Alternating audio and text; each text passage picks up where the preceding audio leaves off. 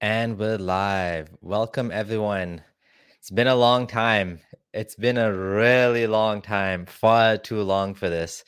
And I'm back. I'm back with a bang. And today I have a special guest. I always say special guest, but today's guest is actually special. He's a friend of mine for several years now. We've been talking online. He's been doing his activism a little bit quietly. So now, for the first time, he's going to be coming on video to talk about some of the things he's experienced, his personal journey, and all of that. So, it is my great honor to introduce you to Tariq Alhad. So, Tariq, how's it going? Hey Abdullah, I'm glad we're finally doing this. We've been planning for this for a long time. Absolutely. So before we get started, maybe you could just tell us a little bit about your background, just like a short summary. So I was born and raised in Karachi, Pakistan. I have been in the U.S. for most of my life now. Came in the late '90s and currently living in Seattle. Sounds good. So you were actually born in Pakistan, immigrated to the US? Yes, I was born in Pakistan. I've been to the Middle East, as a child. My parents worked there, so I've been traveling in college years, and then finally, U.S. is the home. So what happened between your life in Pakistan? Something happened. Something changed your perspective.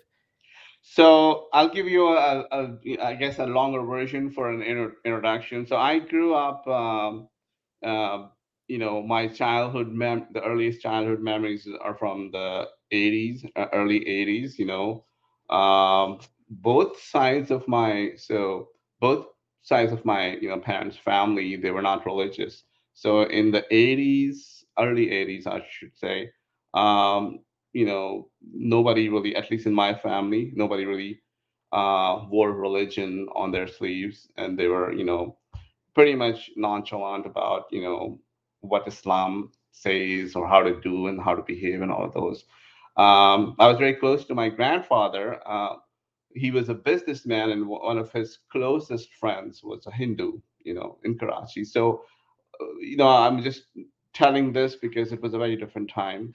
I never saw my parents. I mean, my father, my grandfather. I mostly grew up with my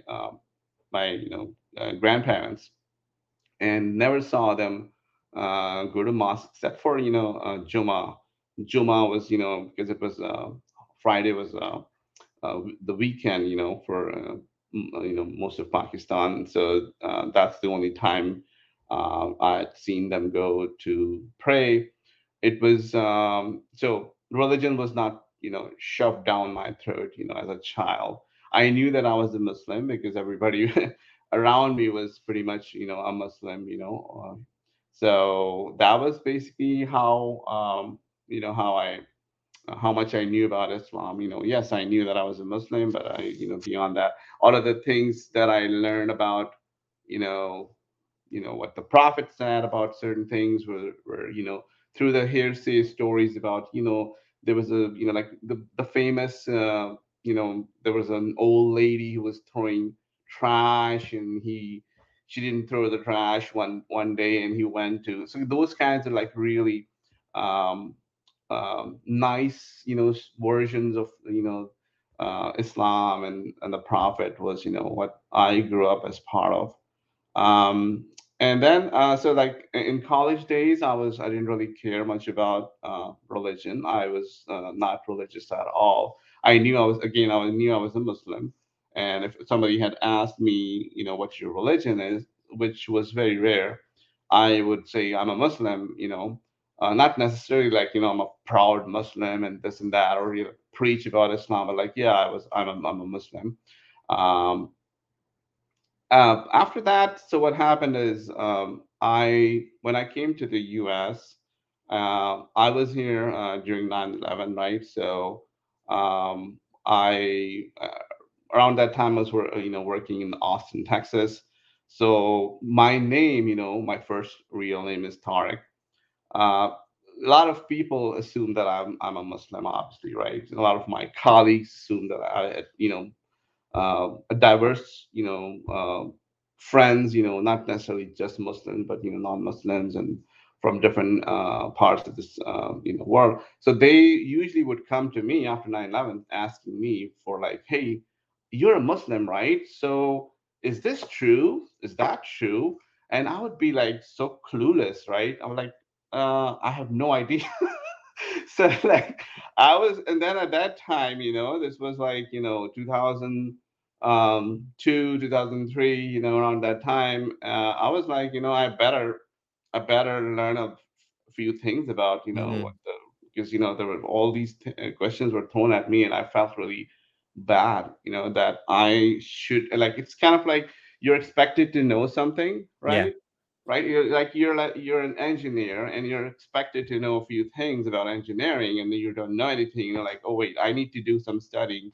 Yeah. So I that's basically, so I was like, even though I was like a Sunni, grew up in Sunni family, as I mentioned, it was not really uh religious, Sunni family. It was, just, yeah, we're Sunni, we Culturally become Muslim. religious in Ramadan. Also, like, it was interesting that you didn't just make up an answer, because a lot of Muslims, or even like anyone, would just make up an answer because, yeah, yeah, yeah, no, no, no, Islam is peace. It doesn't have nothing to do with that. You actually said, I don't know, which is Yeah, interesting. yeah. Yeah, because I honestly like had like some of the questions, like, does it say, like, I remember somebody asking me, does it say about kafir, that you're supposed to kill kafir? And I knew growing up in Pakistan that there's something, kafirs are gonna go to hell and burn in hell and all of that. I didn't know anything about, like, does it, like killing kafirs. You know what I mean? So I was like, I was wanted to say no, it doesn't, right? But then I always want to give reference, right? Whenever I'm like saying something about some subject, I want to be like, hey, look, it doesn't say that, right? So, but I hadn't done my homework, so I was like, I don't think so, but I don't know, I have no idea. I'll get. So usually my answer would be like, I'll get back to you on that. Yeah. And so eventually, so around 2003 or so, I started like dabbling into like what Islam says about different things. At that time, I had a stable job. My mom was pushing me to get married and all of that. So I also like, okay, let me just see what the Quran says about um, who to marry, what to, like, just to see what it says, and also trying to understand. So I looked up, like, verses related to marriage, and I found, I don't remember which verse it must be, Surah Nisa.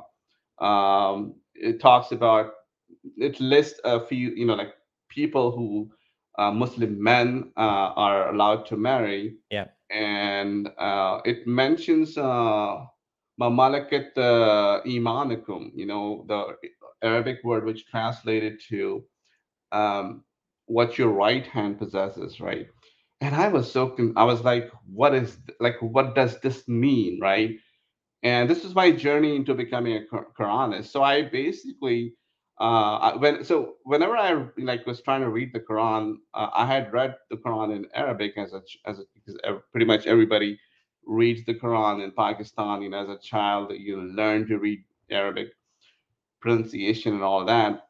So I'd done that, but I wanted to understand what it really means, because Arabic was not my language that I understood.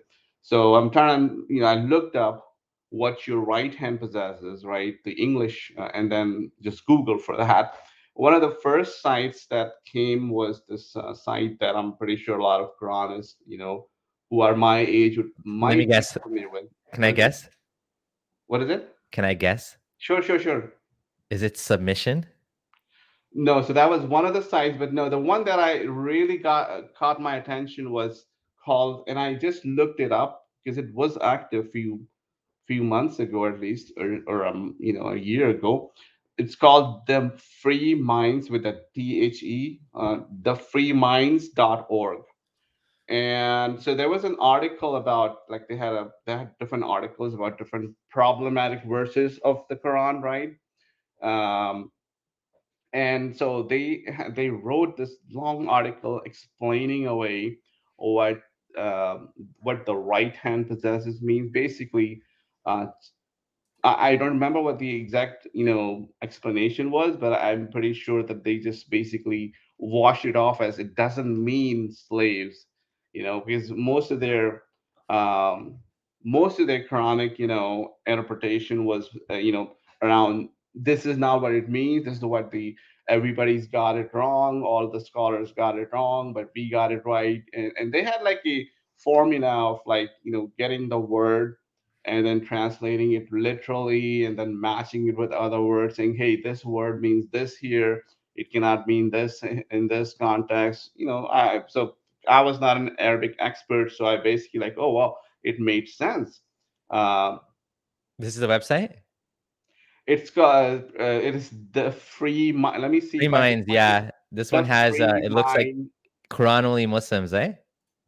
Yeah, Quran on it. They were Quran. So for some reason that site doesn't open up for me. I don't know if They there's. changed it to free-minds.org, or maybe that was the Oh, URL. sorry. Yes, oh, yes, you're right. Without the, It was yeah. there was a dash in there. Yes, Yeah, yeah. yes. So anyway, so I found that, and I somehow, I mean, because didn't know much about Islam or Quran, I bought their, explanation of that verse, right? And then I was like, okay, who are these people, So I just looked at, basically went to their website and started, like, looking at different articles and, other articles, so I found out that they were mostly talking about why hadiths are bad in a way, right? They're not to be trusted, and they had all of the different things, to say about all the different hadiths. And so I was like, so I was reading some of those articles about, their case against hadiths, right? And I was shocked because they were saying, it says this in the hadiths which is not in Quran. And I was like, wait, does it really say that in the hadith, right? So this is mid 2000s, right? I mean, we don't have the sunnah.com at that time, the encyclopedia of, hadith books. There was no such, um, resource available to me at that time to. So I searched for, the hadith books, the Sahih Bukhari and Sahih Muslim, and I specifically wanted to search, the Urdu versions of that, right? Because I wanted to see, I wanted to compare with English, and because I spoke natively Urdu, right? So, like, I'm gonna try to, compare that. And I found a website, from, Sunni.com or some Sunni website, uh, which had the PDF versions, like, really large. At that time, internet speeds were not. I didn't have gigabit. It took me a while to download those ginormous volumes of, hadith books, and I downloaded and I just randomly opened, Sahih Bukhari to, like, some page, and I was literally blown away, by what I was finding in those, Sahih Bukhari, and Sahih Muslim. It was not like some other book. Like, this book was, supposed to be, like, the second after Quran, right?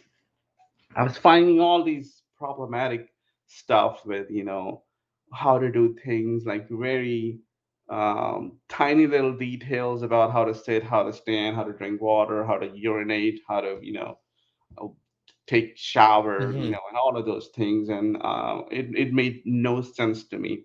And then basically that solidified my belief that, these books are not to be trusted, hadith books. And then that's when, I realized, I mean, I really didn't realize, but I was like, okay, I can simply discard these hadith books, as not true. And what I did was, when I found this out, like, in mid 2000s, I thought, wow, this is, earth shattering. That, nobody probably has read these books. So whoever, I'll show this to, they'll be like, wow. this is what it says. We're not gonna, we don't, we don't really care about hadith books anyway. Like everybody would be like me, Yeah, would yeah, try yeah. to join me, right?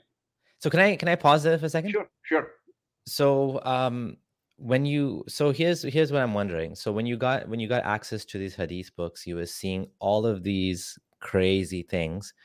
And what I'm wondering is, how did you interpret Islam without the hadith books? Because without the hadith, I mean, you have the sira, but the sira is the same. It's the same pile of crap, just like the hadith. I mean, in the sense of like the stories are just as bad. It's just not like incident by incident. It's just like a continual tale, right? So without all that, and if you're left with just the Quran at that time, how are you understanding that people are following Islam? Did you think everyone's following Islam wrong? So I basically, as I mentioned, I was not very religious, so I didn't really care much about, Um, all that I did. So this is what I, personally, okay, I knew that there were all different types of Muslims who would be on, there's a scale where like I'm super religious, I'm gonna go pray 5 times a day, blah blah blah, and just talk about Islam left and right. I was not like that at all. So I was like, okay, so the way I was when I became a Quranist, I was like, I'm going to look into Quran and see what I need to avoid, basically, and obviously, and so I, even in the college days, I drank alcohol. I didn't find any problem with that, with college friends and all that. So I actually found it really um, favorable in a way, and that Quran doesn't strictly forbids alcohol. There are verses, that one verse I remember, and also the Free Minds website also justifies that, saying, "Hey, alcohol is not haram because it says there are good things, there are bad things," and then they also give explanation about, hey, whenever something is forbidden, Quran is pretty specific about it. Like, for example, eating pig's meat is strictly forbidden. Same with, like, blood and other things, right? Which is not the same language that it talks about when it talks about alcohol. So I was like, this is great, this is perfect, because it works for me, in a way. I was like trying to justify, like, hey, can I be a Muslim and yeah. all. So So I was not really worried about, like, hey, how do I interpret that? I was basically, yeah, personally, for me, I was looking at, like, what do I avoid? right. And I want to kind of focus on that a little bit more. So why did you want to justify being a Muslim? Because I think this is important, because it kind of comes back to why people follow religions in the first place. Because you didn't choose to be Muslim out of free will, so to say. You were raised as a Muslim. You were indoctrinated. I mean, if I could use a little bit of a strong word, you were indoctrinated, or you were looking at social markers as Yasukari would say, groupthink, right? This is groupthink. This is like but also it's not just social conventions. It's more than that. You believe this was from God, right? You were taught this is the truth from God, and this is something that we need to. Is that what it was? Like, why were you even going through this process? Because I think this will be like a really enlightening answer for people to really ponder on. Why would So anyone go through all the gymnastics to try to justify something that doesn't make sense? So I'll tell you why. I'll tell you why. Because, as I mentioned, that a lot of people are coming to me and asking me these questions, right? That was one reason, right? I need to, like, find some of the answers myself to be able to explain, to justify me being, a Muslim. And second was, eventually I was, I knew that eventually I was going to get married and have children. And, like, these same questions will be asked by my own children, saying, hey, daddy, we're Muslims. So what is Islam, right? And I'd be like completely blank. So I need to first learn it myself to be able to tell them, hey, this is what, you know, Islam is. I was always pluralistic when it comes to religion. So even from, like, the college days, I knew that when I do have children, I would never force, one religion on them. I would tell them about all the different religions, and then say, hey, this is what Islam says, and whatnot. and also likely not tell them until they're in their teens and whatnot about any religion. So that was like from very early, but I wanted to learn it myself just so that I can, you know, not only talk about it with people who actually ask me, not like preach to people, but mostly, answer, hey, does it say this? And then I could say, hey, yeah, all of this stuff is from Hadith, Hadiths are not really reliable. So, and that's how I would basically justify myself as being a Muslim, because it kind of like, um, it felt almost like, okay, I have to defend it because, hey, I'm calling myself a Muslim, right? I have to defend my position in a way, right? And that was my motivation. I would probably have never become an ex-Muslim, or, if I hadn't started, reading about Islam and Quran and Hadith.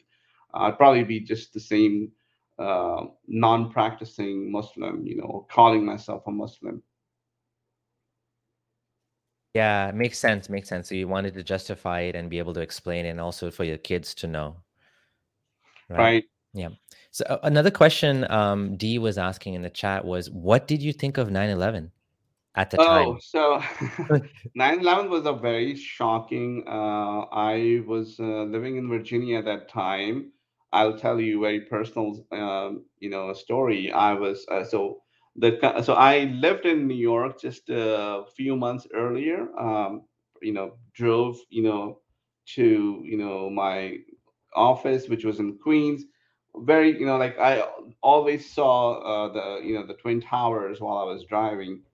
And so I was going to work 9 in the morning, around 8:39 in the morning, and I got a call from my office in Virginia saying that there's the office is gonna be likely be closed or something, because there's a plane that hit, in New York, and there's some chaos going. So I didn't really follow news at that time that much.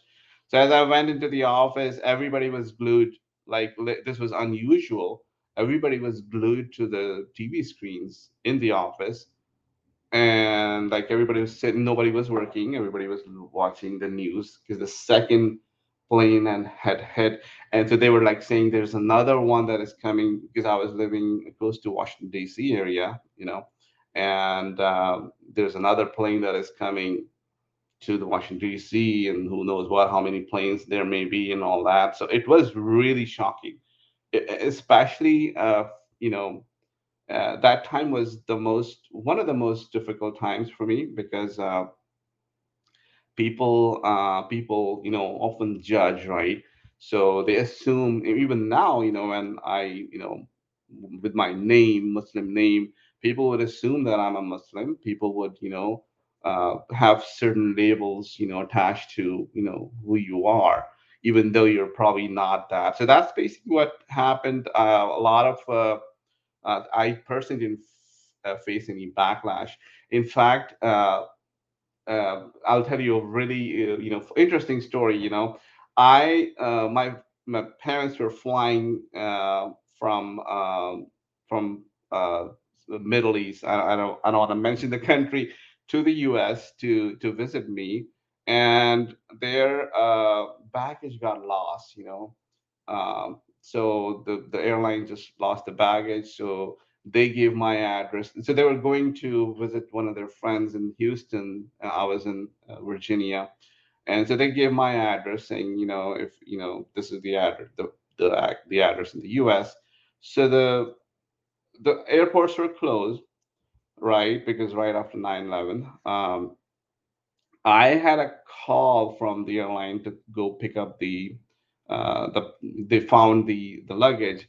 So on 13th September, I was scheduled to go pick up and the airports were closed, and I was like literally like they're gonna like look at me like I'm a Muslim, and and I'm here to pick these these baggages who don't, the baggage that don't belong to me.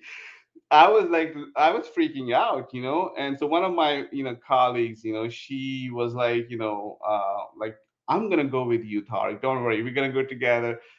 Anyway, nothing happened. Not, they basically like there was it was militarized. The airports were militarized. It was Dulles Airport, right, in where one of the planes I think took off, and I basically the guy in military uniform asked me a lot of questions, like where do I work, who do I live with, when did I come to the US, what's my status, all of those things. And then like obviously like who this what are you doing here, what's your business. And because airports were closed, right, the no flights were going out still. I think it was 2 days after 9/11. Anyway, I got the luggage and everything was fine, but so I didn't. So the only thing that I faced personally after 9/11 was just this incident where I was like interviewed by a military uniformed person about what I'm doing in the U.S. basically. Yeah, that's tough. And I think this story kind of highlights an important principle to me about activism, which is, and something we always need to remember, which is, I always, this is going to sound funny, but we're all Muslims. I We know. fall under the bigger umbrella, which is what in the world, in my ideal world, I would love to be in a world that I could be considered Muslim. Muslim. The fact that people are culturally Muslim but not religiously Muslim, that doesn't quite exist in the world, in the Muslim world today. You're not allowed to be an agnostic Muslim. You're not allowed to be an atheist Muslim. In the ideal world, though, that shouldn't matter. Your beliefs about dogma, the dogma in your head shouldn't matter. Call yourself whatever you want, right? You're part of the community. But because we don't have that world, we have now, and personally, the other approach, of course, is just go the other approach. Say, I'm not Muslim at all. I'm ex-Muslim, right? Which is the approach that we're taking in order to gain a bit of, put a shine some light on the fact that you can leave Islam, right? So that's an important thing as well. Not everyone has to be Muslim, but for people that want to remain Muslim, I hope that that would happen one day without them having to explicitly be like, I don't believe in that crap, right? I'm just like whatever, right?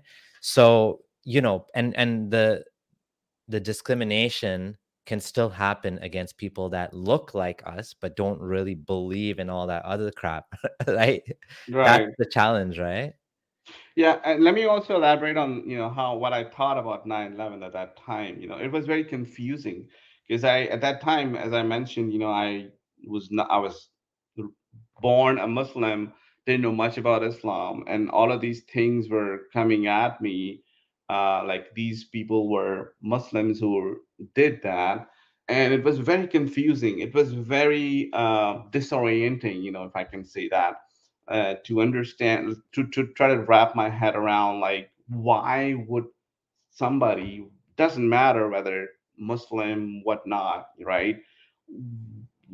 What good does what how does it help anything, right?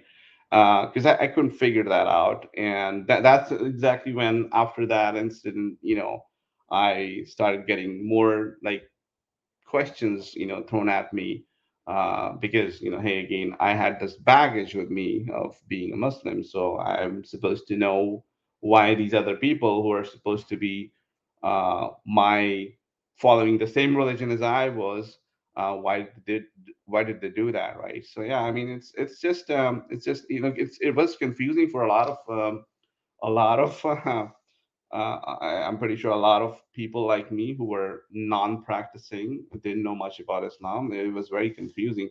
Now, what it did, I've seeing this, how America changed after 9/11. I saw, this is where I think this was the turning point where some people, some Muslims became more religious, you know, trying to justify, Islam and say, yeah, it doesn't say this and all of this. I think I'm sure that Quranists and all of these people existed before, but the all of these different, um, moderate Islam, came to surface, so to speak, where, you're like Muslimish, you're like culturally Muslim and whatnot, but like, hey, Islam is, oh, great. It's just another religion, people who still call themselves Muslim. So yeah, I went through that. So that was basically the way I was able to um, call myself a Muslim still, was that, this is not what Islam is, because Islam is Quran. Quran doesn't say, I mean, yes, it did say kill, right? It did say, which, okay, so this is, I'll tell you something interesting, is that when I learn about hadiths, my entire focus, and this is, I would have become an atheist long ago because I dabbled into atheism way back in college days, question of God, like whether God exists or not, and um, so I when I was reading up about hadith, so my focus became hadith, like debunking hadiths. I did not really pay much attention to what the Quran actually says, right? It was mostly focused on debating with my relatives and friends who were Muslim, saying, "Look, why do you believe in this, hadith? Why do you believe?" Like, and pretty much none of those people, I mean, everybody who I was debating with was a Muslim, would ever tell me, "Look, Quran says X, Y, and Z too," right? None of them, because everybody believed in the Quran, right?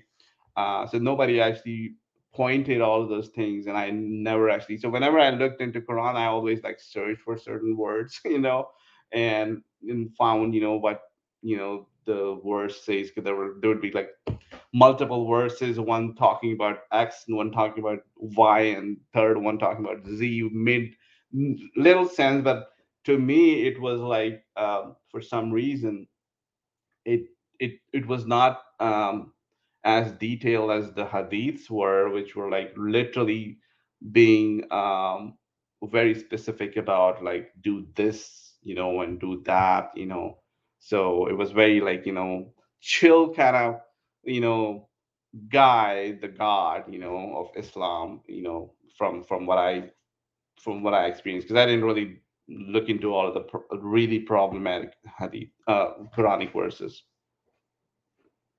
And that makes sense. So before we go ahead, there's definitely some other stuff I want to talk about in your story. I just want to say thank you to Clamp L. Binged all your stuff. Happy to see you live. Thank you. How do you guys cope with, this is a question probably that I'll let you answer, with unpunished crime, seeing people get away with the crime till the day they die?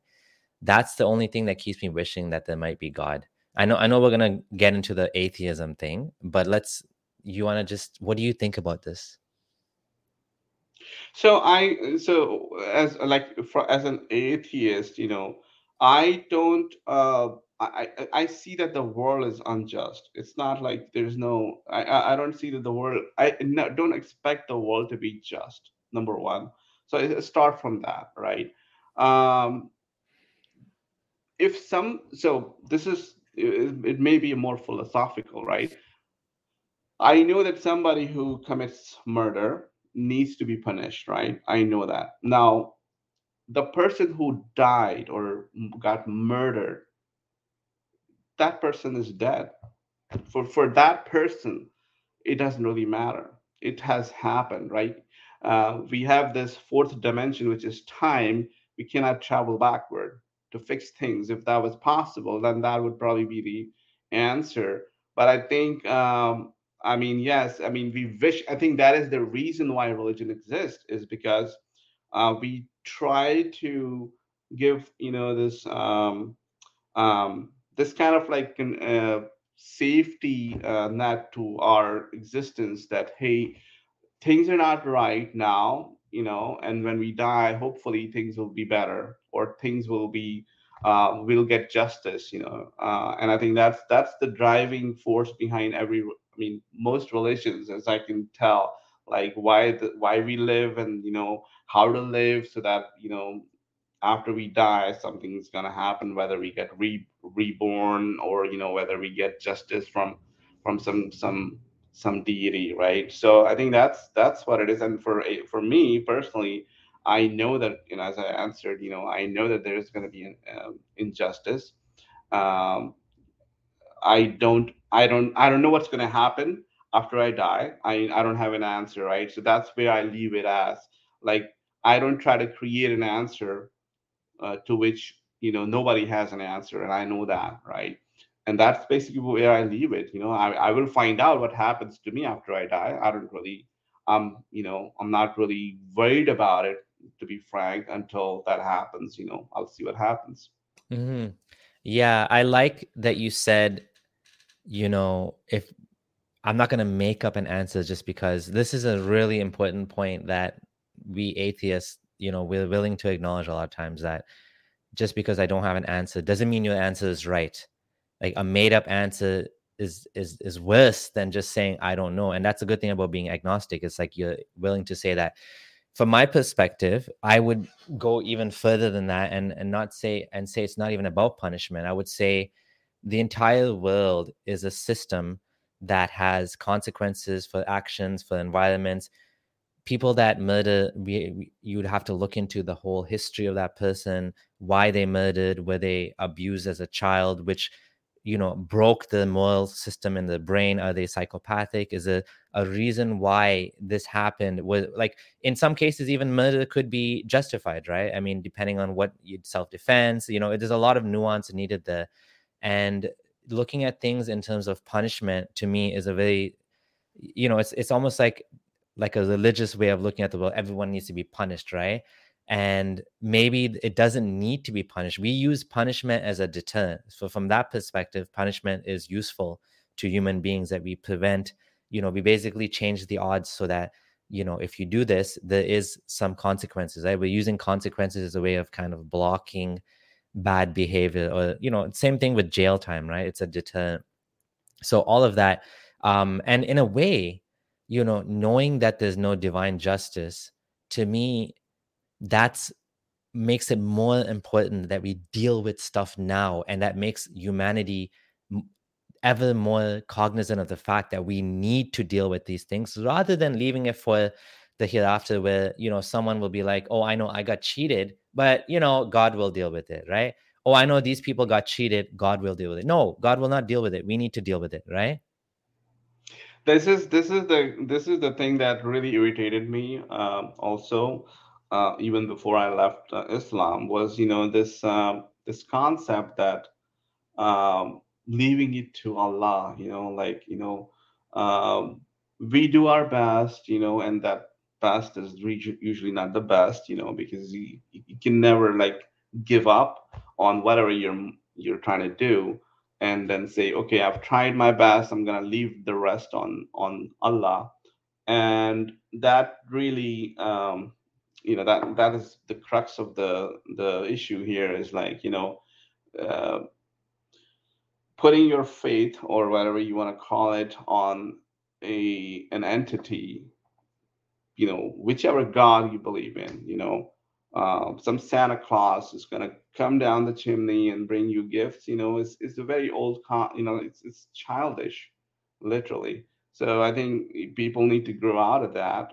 And if there is a God, let's say if there is a God, right, that God has to be much more intelligent than any of these gods presented by any of these religions. Seriously, he or she would understand where I'm coming from, would understand my reasons for not accepting, any one of these gods. And I'm pretty sure if there is a God, he or she cannot, or it cannot be one of these gods. So my atheism is solid on these religions. My agnosticism is on, hey, is there a God? I don't know. I mean, like on Dawkins' scale, I'd probably put myself, around the same. I think he put himself at 7. I'd probably put around the same. Probably even 8. For me, that I'm fairly certain. I mean, I'm 99.9% certain that none of these gods, including Allah, Yahweh, whatever have you, I know that they don't exist. They cannot exist logically. But that 0.1% possibility of, maybe something or something created this universe, right? Yeah, it's possible. Anything is possible, right? Until you rule it out completely. Just for people that are not familiar with the Dawkins scale is basically this 1 to 7, um, I guess, scale of picking. It balances the ideas of agnosticism and atheism in a nice way. A lot of people say that agnostic, and what they mean is they are weak atheists, right? They don't mean that the agnostic is a different dimension on and then atheism, right? Like Gnosticism versus theism, right? So you would put yourself as a almost as a 7, you said? Yeah, I had the scale wrong, I think. I was gonna say, yeah, I'm pretty much a strong atheist. I would still put it 7, Yeah. because when I look at okay, so when I look at atheist or atheism, I'm always looking at religion, like religions that exist today or existed, in the past, right? I'm never like, some have this concept of spirituality and like, deism and all of those, right? I'm not looking from that angle. I'm always looking at like the God, the typical definition of a God, a creator who's like out there, who does certain things to get the universe going. In that, with that, kind of God, I'm 100% atheist. There's no question about that. Yeah. So That's a good point too. As Pavel D was saying, if there was some sort of all-powerful magical God, I'd prefer preventing crimes over justice. That's an interesting way to put it. And D was saying God doesn't help, never mended a broken bone or paid for someone's meal. So, I mean, we're atheists here, right? I know obviously we have a lot in common with other believers that also don't like Islam, but being atheist, this is what we believe. We don't believe that actually God has actually helped in any way and intervened in any way whatsoever. I personally put myself as for the longest time, ever since I left Islam, I put myself as a weak atheist for the longest time. It's been like what, 8 years now, and now I've shifted, I'd say, to a de facto atheist, which is I know for certain, but I think God is very. I cannot know for certain, but I think God is very improbable. So I'm slowly shifting along a little bit. But anyways, enough of that. I guess if we continued with the comments on this topic, we can go on further. I want to go back to your story. by the way, I just wanted to let you know, Abdullah, I'm not seeing the comments here on the StreamYard, so you'll be the one to Okay. bring up any that you want to. I Okay. don't No worries. see Yeah. any comments here. So Okay. All right. So yeah. Let's continue with your story then. all right, so I'm so like in this so like so far I'm like a Quranist. I'm trying to debate other Muslims. I'm never engaging non-Muslims because there's no point in talking about Islam because I was never like a religious person. I never wanted to preach. I didn't want to convert anybody. I wanted to I mean sort of deconvert Muslims who are still clinging to the hadith books, trying to get them to become more of a Quranist and then, say, hey, look, you can drink, you can, you don't have to do all of these things that the Quran doesn't forbid, you to do.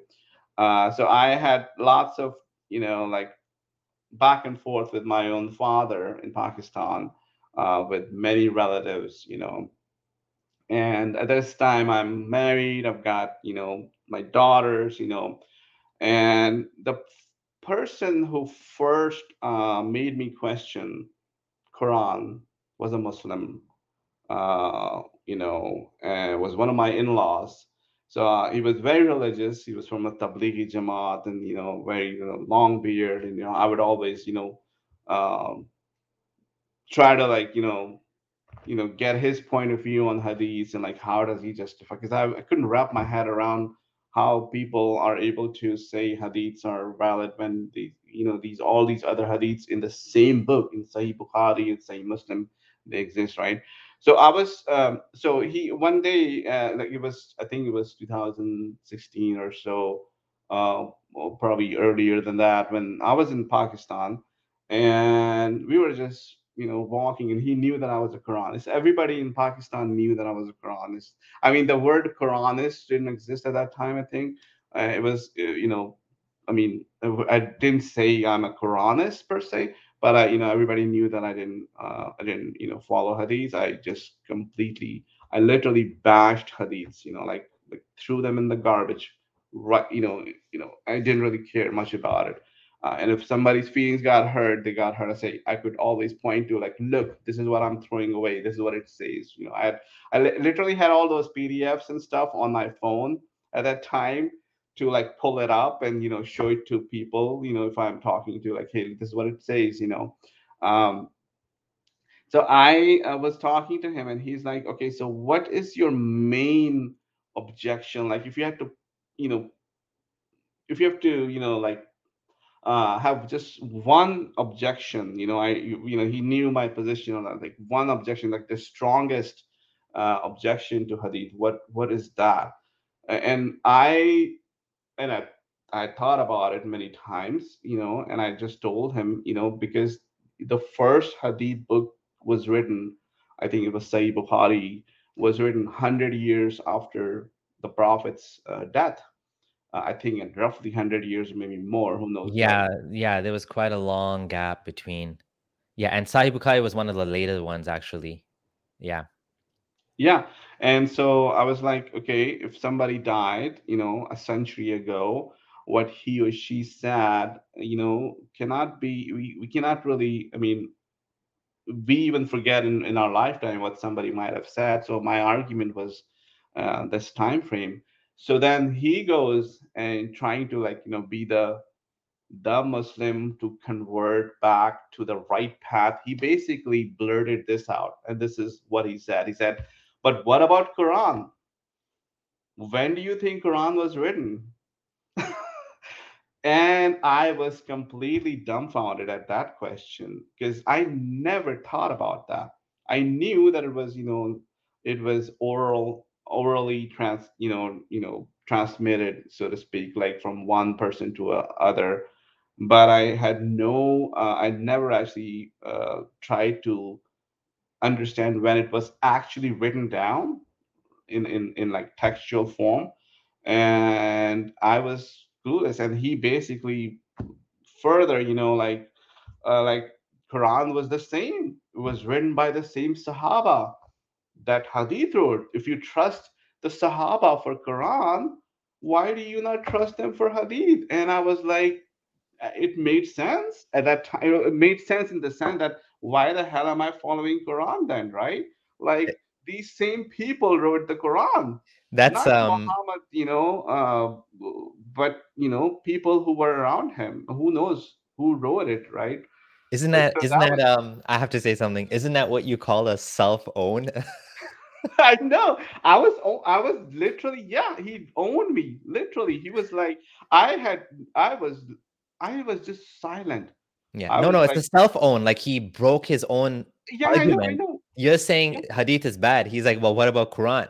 But Because he thought you would be like, oh, he's coming from his he's coming from the angle that, oh, this should probably make me realize that my arguments are flawed, right? In fact, what I was thinking in my head was like, wait, you know I missed something. I need to look into this. I yeah. never actually paid attention to the book that I'm like saying this is the correct, this is false. I need to look into this. So that's when I actually was like, okay, I need to the same thing that I did with the hadiths. I need to do this with the Quran, like find different things that are not right. So that was that's when I started like, okay, I need to go, and I started like actually, and there's so many at that time there was so many Quranists, so many. So I read about like how they explain and all of that, and a lot of the explanation was like this was always protected in the heaven and came down on Muhammad and and all of that. But obviously I didn't buy that, right? And because it made no sense to me. So I started questioning Quran, right? I was like, okay. So one thing that I'll tell you, a lot of people would, used to, even my own father, his argument would be, okay, how do you pray then? Quran doesn't say, how do you pray? And my answer to him was, this is why I don't pray. This is not, don't ask me why I how I pray. This is why I don't pray like you do. I don't go and Yeah. bang my head on the floor and do this funky exercise kind of thing, yoga or whatever you want to call it. I don't do it because Yeah. the Quran doesn't tell me to do that. And that was basically what I was doing. I was like, okay, if the Quran doesn't tell me, I don't need to do it. I mean, yes, it talked about salah, and like, okay, for me, I would be like, okay, I'm just, like talking to God and, like literally mumbling to God. And that's basically, to me, that was like, okay, that's my prayer. Yeah. so, so that was, the thing I was, like anything that was not in the Quran. So then, I started looking into Quran more, and the first verse so I was at that time, what I was trying to do is try to find things that would give me clues to it being um, influenced by someone human. I mean, yeah, there were many. I mean, now when I look at it, everything is. But at that time, I didn't think of it that way. And the first problematic. I mean, I know there was all of these verses about women and all that were justified, explained by these Quranist people.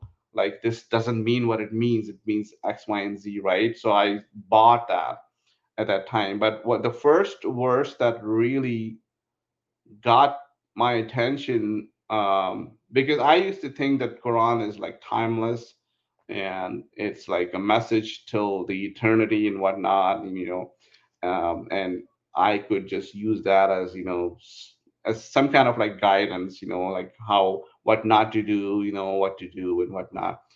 So I was listening to Quran, on my while I was driving, listening to translation, the English translation, playing it because I was trying to like trying to understand if there are something that I did had serious problems with.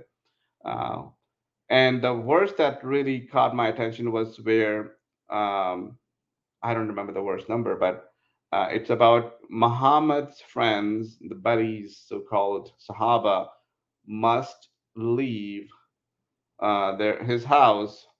Um, I, I'm forgetting the details, like how it says it, but basically they must leave the house and don't stay past, the like the dinner or something, like once they've eaten, gotta go, go to your houses, right? And I was like, okay, why in the universe, a creator of the universe would think that this is something that to be sent over to humanity? Like it does not apply. Like I was trying to figure out how do I apply this to, like what is this verse trying to tell me, number one, and number two, obviously, like, hey, is this something that got inserted, right?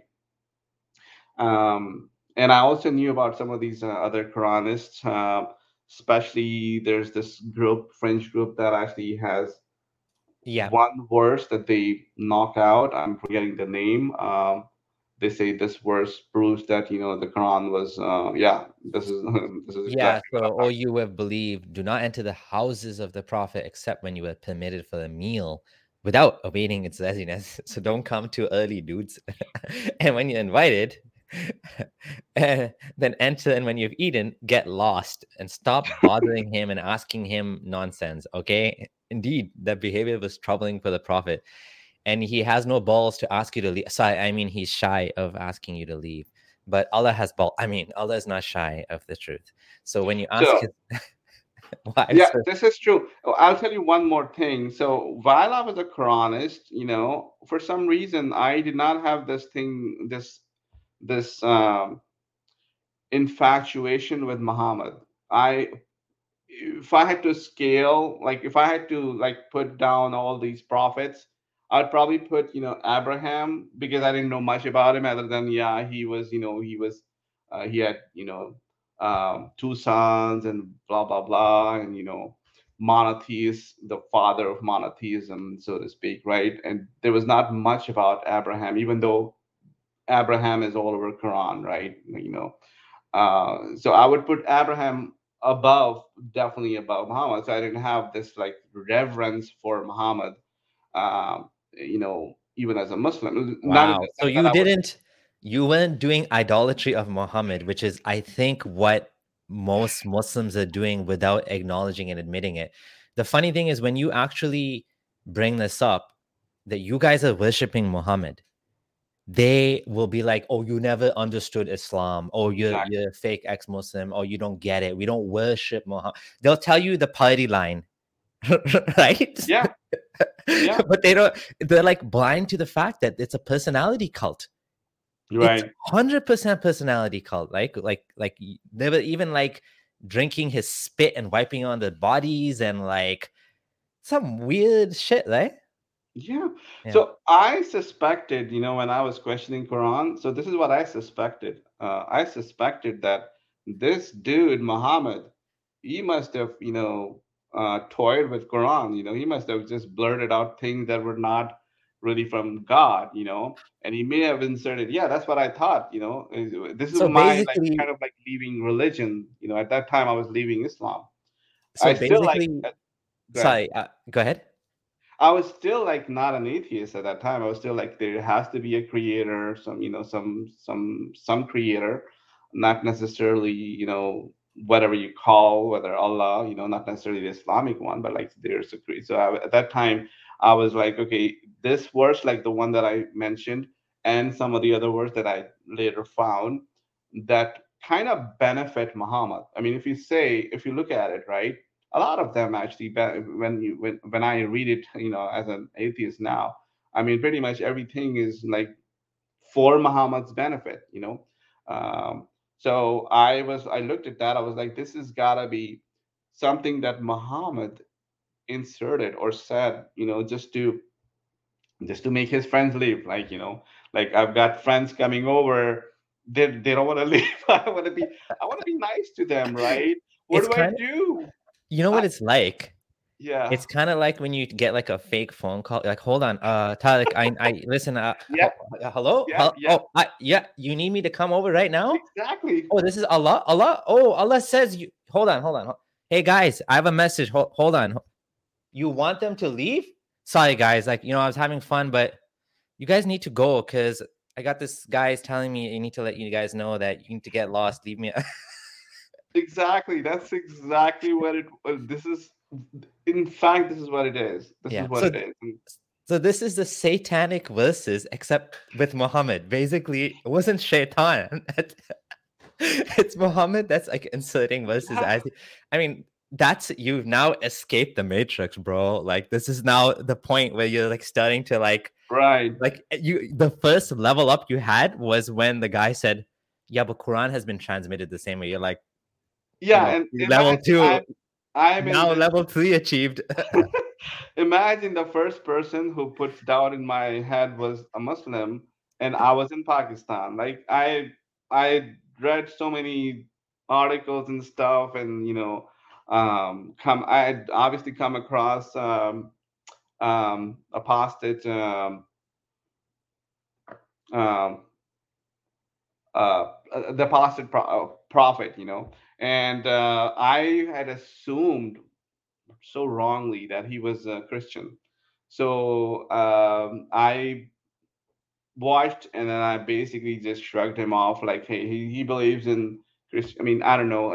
At that time, I don't know how and why I did that, but I assumed that he was a Christian. Um, Yeah, he used and so I to. didn't really pay attention to that. So there were lots of arguments against Quran in front of me. I just never paid attention to them until this point. Then I started looking into more, Quranic verses. So this was definitely one. Yeah, apostate prophet. Thank you, D. Um, and I was basically gonna say apostate Aladdin, because I've been listening to him. He's really doing great.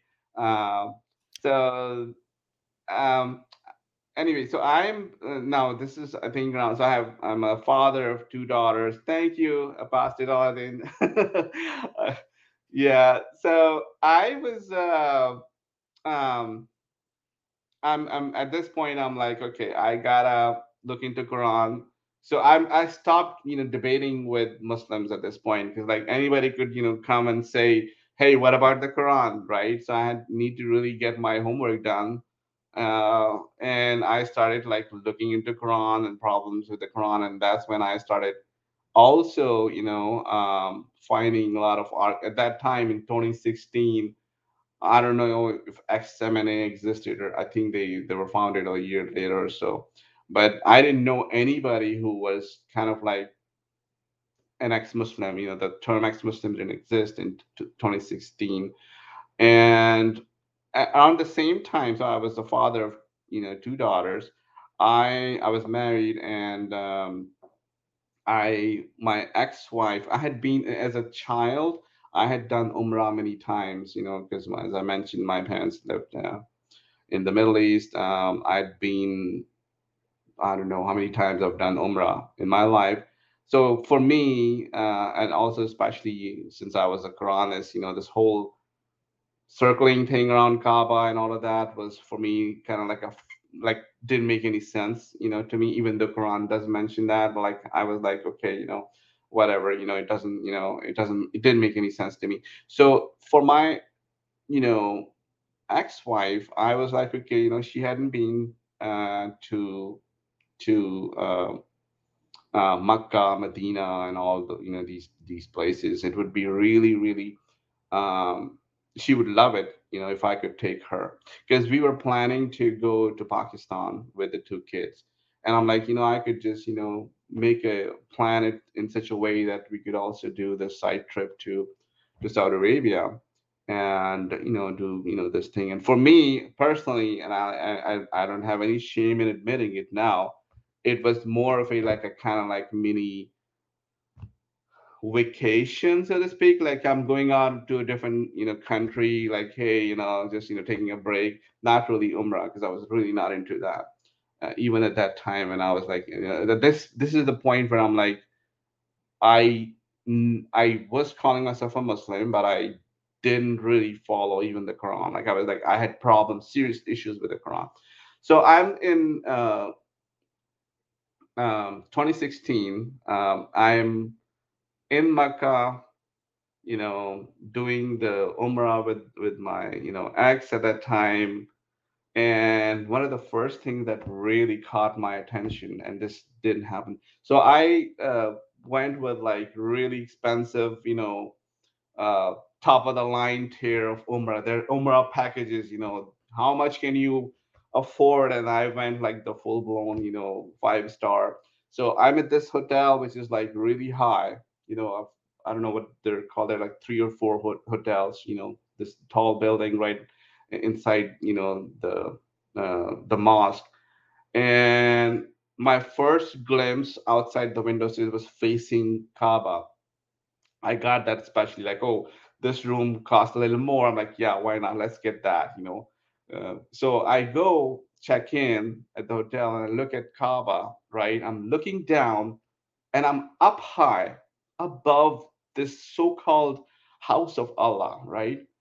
And it's tiny. I have a picture I shared on Twitter also. And I'm looking and like it made zero sense to me. Like this creator of the universe has this house, and I'm up here in a room, hotel room, very high.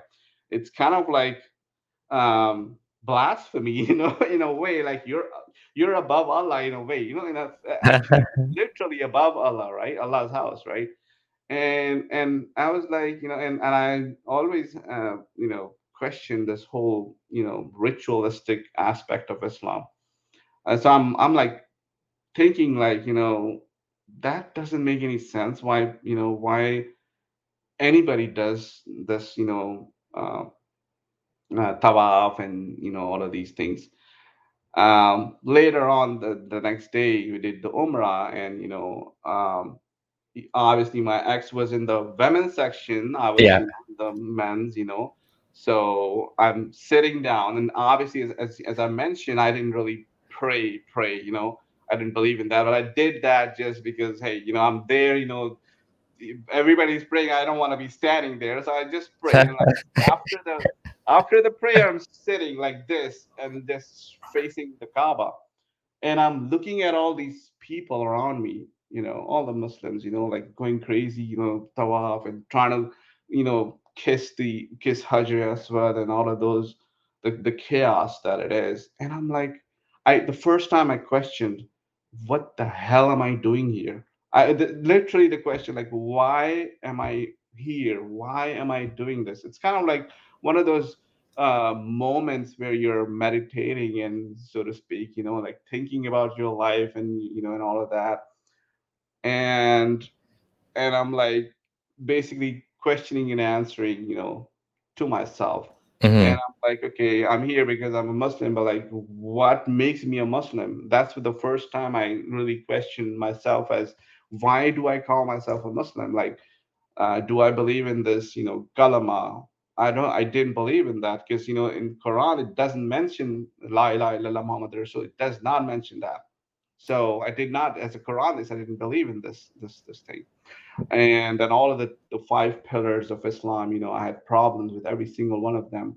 And like, I don't share anything in common with all of these people, whether they're Shia, Sunni, doesn't matter. I don't share anything. Then why do I call myself a Muslim? And this was basically my exit.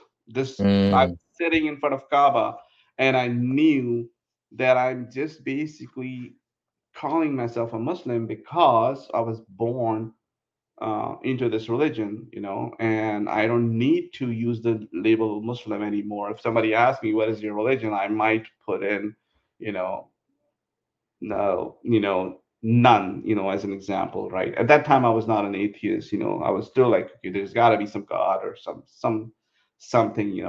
So I'll pass for if you have any question, or if you want to take any. Yeah, I do. So I want to say something. I want to say a couple things. One thing is you now achieved, I mean, it's going to sound a little bit over exaggerated, but you've now achieved enlightenment. At this point, you've taken the final red pill and you've escaped the matrix. I think that's such a good analogy because, despite the fact that this is accusation made against atheists with zombies, the fact is that to escape the indoctrination of childhood and the system that you were, when you were too young to understand right from wrong, you were put in this thing, you were told this is true, and then to step by step realize gradually that it's such a beautiful story to hear that you're now at the final point where you're looking down at the Kaaba and like, what is this little thing? And then you're looking at all of these people going around, I'm sorry to say, like zombies, right? And you're like, what the that's literally awakening. You woke up at the house of Allah, the most holiest place on earth, where there's angels going around everywhere. I think Allah finally showed me the right path. Yeah, you got blessed by Allah because of your desire to seek the truth. And I mean, when I went to Makkah for Umrah as well, I didn't go for Hajj, I went for Umrah. And I was like, I heard all these stories about people saying when they saw the Kaaba for the first time, they cried, right? And I'm like, please cry, please cry. I really want to cry. I want to have that touching moment, right? When I see the Kaaba for the first time. They people pumped me up that the Kaaba, it's gonna have an impact. And if you don't, maybe you're just dead on the inside. It's kind of like the gaslighting. It's like, or even you gaslight yourself. You're like, or maybe I don't, my faith is not strong enough or whatever, right? So you set yourself up. And I went, and the Kaaba was there, and I saw the Kaaba for the first time. And you know what my reaction was? Hey, this is smaller than I thought. Like that was I was like, I thought this was like bigger than that. Like, and of course there was no crying. I mean, this was like, I was pure Muslim at the time. Okay. This was like, I don't know, 2013 or something. Like, it was, I was totally Muslim. I mean, obviously I was going for Umrah, right? And and I was just like, it was just underwhelming. I was like, I mean, I still had the whole like, oh my God, I'm in a blessed place. And then, Muhammad was here and all that stuff. But like, it was just like a building. It's like there's nothing special about it. Right. And let me contrast that to something else. Excuse me, which is also a human creation. The pyramids. I Yeah. also went to Egypt, also a human creation. But when I saw the pyramids, like, it took my breath away. I was in awe at like, wow, this thing is massive. Like, the Right. scale of the pyramids it's insane. Yet, the Kaaba, I mean, the funny thing is, Muslims are all mad. A lot of Muslims are mad about the clock tower because it shadows the Kaaba, and it makes it look insignificant compared to this gigantic clock tower. But the reality is, that's what the Kaaba is, right? It's just an ancient house of idol worship that has been reconstituted as the center of monotheism. But that's not what it is. It never was. It was just a house of idol worship, right? That Muhammad obviously reutilized to make it into something else, right? I'll tell you something. This reminded me of my first ever, like, visit to. I was a teenager, or probably before teenage years, I think. I visited. My mother was with me. She had done Umrah before, but for me it was the first time, and she told me, because we were like driving, somebody was driving and we're in the car, we are like gonna go, we're going toward the masjid, and I was about to witness Kaaba for the first time. So she told me, it's over there in this direction, this window, you're gonna see. But as soon as you see it, this is what my mother told me. As soon as you see it, don't blink. Just, yeah, don't blink. Keep your eyes open. And all of these things Muslims believe in, and ask everything that you want to ask. Basically, like pray. Like, hey, God, give me this. At that time, I didn't have a lot of, like, things that I could, like, other than maybe, at that time PlayStation didn't exist. Like, I'd probably ask for that, right, as a child. But I don't know what I prayed, but, like, I saw Kaaba, and I'm like, okay, that's just a black wall. Because at that time I could only see the wall. That's just a black wall. Okay. And because I'd seen it before, but when you see it in, when, just like you, when you see it in person, it is really underwhelming, because this whole um, this awe surrounding, the magical aspect of it, it just shatters right in front of you, unless you're like a really hardcore um, believer who would like find things, in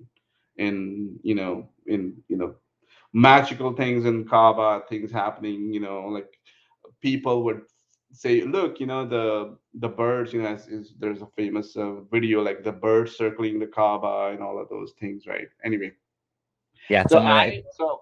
to continue, if those Muslims still say no birds poop on Kaaba, well, I'm pretty sure the Muslims probably do, because hey, you need all kinds of reasons to justify all this, this belief, because there's got to be something to hang on to, and that's what they hang on to.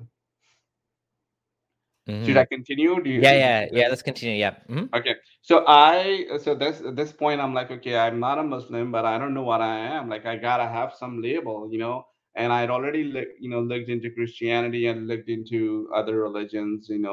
I knew there was this thing called spirituality. So I dabbled into that. I couldn't understand it. Everybody's definition of spirituality was different, right? Everybody was like, this is what spirituality is. Some would say it's like meditation and blah blah blah.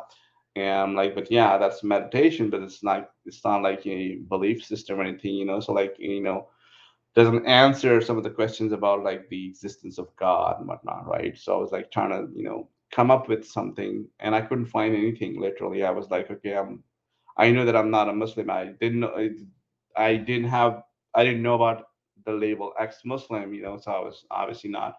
But I was like, okay, I found out that there's, um, this Islam thing is, just made up, But at that time, I was not really arguing or debating with Muslims. I'm like, hey, the reason I did not do it because how unsuccessful I was in convincing them about hadiths.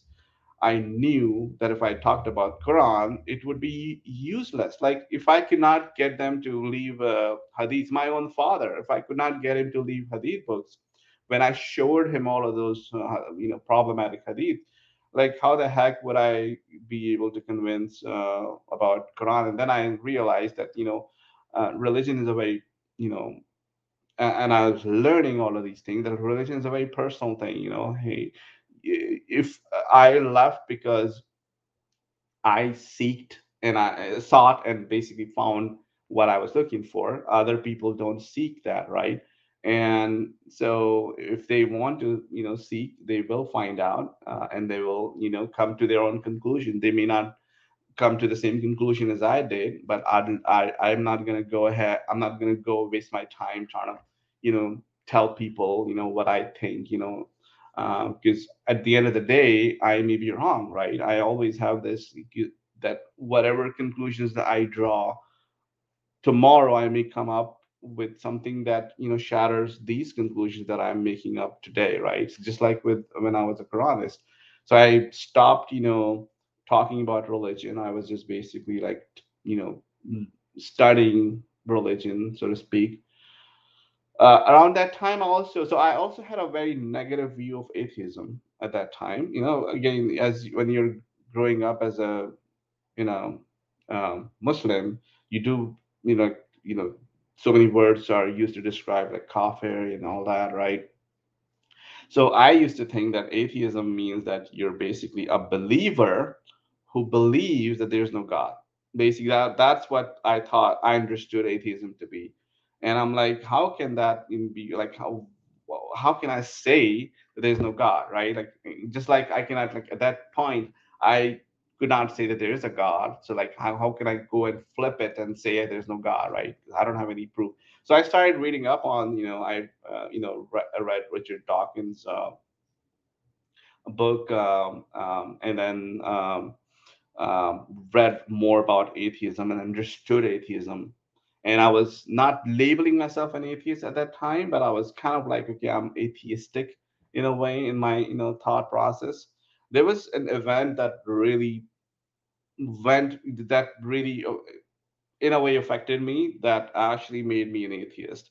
And this was in 2000. So I did Umrah in 2016. 2017, there was a famous case of a girl. I think she was a Pakistani girl. She was, I think, 6 or 7, Zainab.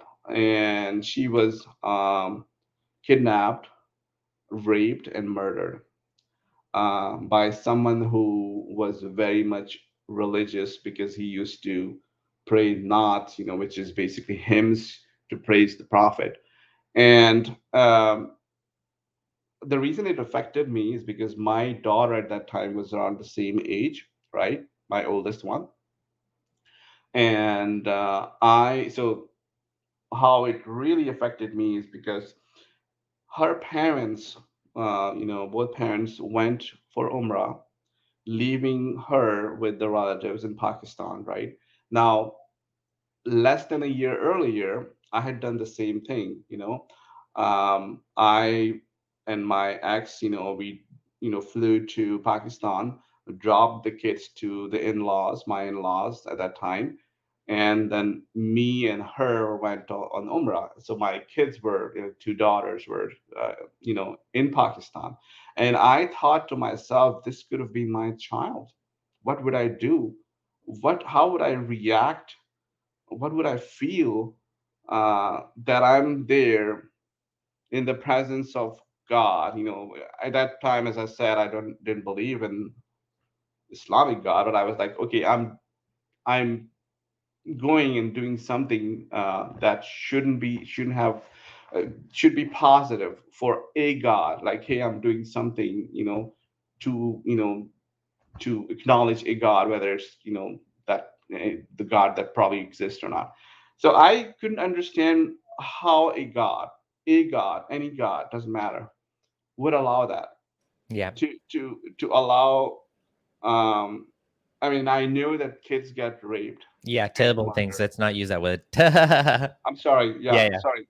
I okay. So I'll be careful. yeah, I know that it happens. yeah, What I didn't understand, like when it happened to a very religious Muslim, the girl's father was very religious. 5 times a day and all that. And I'm like, if Allah, and I knew that Allah was, fake, at that time, but like whoever is the God, why could he not spare? Like why could he not intervene, right? Why could he not stop it? Like what good is that God, whichever God? It doesn't, I mean, a child to me doesn't have any religion. It doesn't matter, whether the child is born into a Muslim family or a Hindu or a Christian family. A child is a child. And if that God, doesn't matter which God it is, cannot do anything about it, then that God is worthless. That God is as good as a God that does not exist. And that was basically it for me. I knew that I was an atheist, for probably a very long time, because I was always questioning the existence of God. Way before, I dabbled into Islam, I was like, questioning God, and because I was into goth music and alternative rock, and some of the lyrics were kind of like blasphemous. So I was always like, questioning, like, hey, what if there's no God? I was always asking that question. yeah. The existence of unnecessary harm does create a problem for theists, and Yasukari says theodicy, the problem of evil, is one of the biggest problems for theism. It's a problem that doesn't go away, that can't really go away. I mean, Islam has its own answers to it.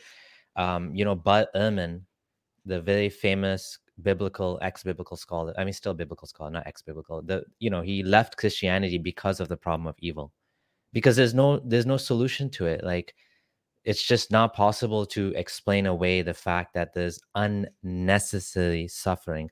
Suffering may be necessary to lead to some better outcomes in some cases, but there are also examples of pure suffering with no benefit to anyone, right? And so you're left with a big problem of trying to justify why this had to happen, right? So this suffering of children is a very difficult one. I'll just say a little bit more and then I want you to continue with your story. But there's this butterfly child, or the butterfly, this thing that the skin peels off of. There's a genetic disease, right? You just touch the skin and it falls off, right? And scientists now have come up with some treatment, for this genetic problem, that you can't imagine the amount of suffering that you have to put. People like us that are parents, we feel extra bad for children because we know what it's like to have children. Like, we empathize. Not, I mean, even worse. I mean, not even worse, but probably equally. I'd say the parents suffer equally as bad as the child. That, like, maybe even worse than the child, because you're so powerless and you can't do anything for your child, and your child is suffering. And so it's just awful, right? And so I totally empathize with this actually, making setting the stage even further for atheism, or even, but in a sense, if deism is true, that there is some, like, God that just doesn't care, that's still a possibility. But yeah, for the Abrahamic God, it's just out of the question at that point, right? Yeah, and also my understanding of atheism was, as I mentioned, was wrong. It's like I'm not like saying as an atheist. I think a lot of people get the two word, agnostic versus atheist, very wrong. And I read not all the books, but many books on the subject, and it's pretty clear to me what it means. You have, I look at it this way. I look at agnostic as an adjective, like defining, what, the word, like I could be an agnostic Muslim, right? I could be an agnostic Christian. I could be so the same way I'm an agnostic atheist, which I don't usually use the full agnostic atheist, but that is implied because everybody has to be agnostic. Like even when you are a Muslim, there are so many different flavors of Muslims. You're questioning one thing, you're believing in one thing, questioning one thing, right? So you're always, there has to be agnosticism in every aspect of belief, because you cannot really believe in everything, out there, right? So yeah, I mean, I became an atheist at that time. I knew that it was, but I realized from my own experience that nobody can be convinced, that I cannot convince anyone. And also, it didn't make any sense to me to to even talk about it, because like, okay, I had this realization at the time, as like many people, many ex-Muslims, I thought I was the only one. I thought I was the only one who had this realization, and I knew how problematic it was. That it was really important that I don't bring it up with, especially with my relatives, with that I don't believe in Allah, because that's like so bad, right? Like, you don't believe in Allah, you're gonna go burn in hell and all that. Even though I was told as a Quranist that I'm not, I better be the right Muslim, become Sunni. So I knew that this was gonna be like further step down the hellhole, of Islam. So I didn't want to. I'm like, okay, I don't really care. I know that God may or may not exist. Definitely doesn't exist in this, in the God of the Abrahamic religions. I knew that for sure, very confidently, and so I didn't really care if there is some kind of God out there.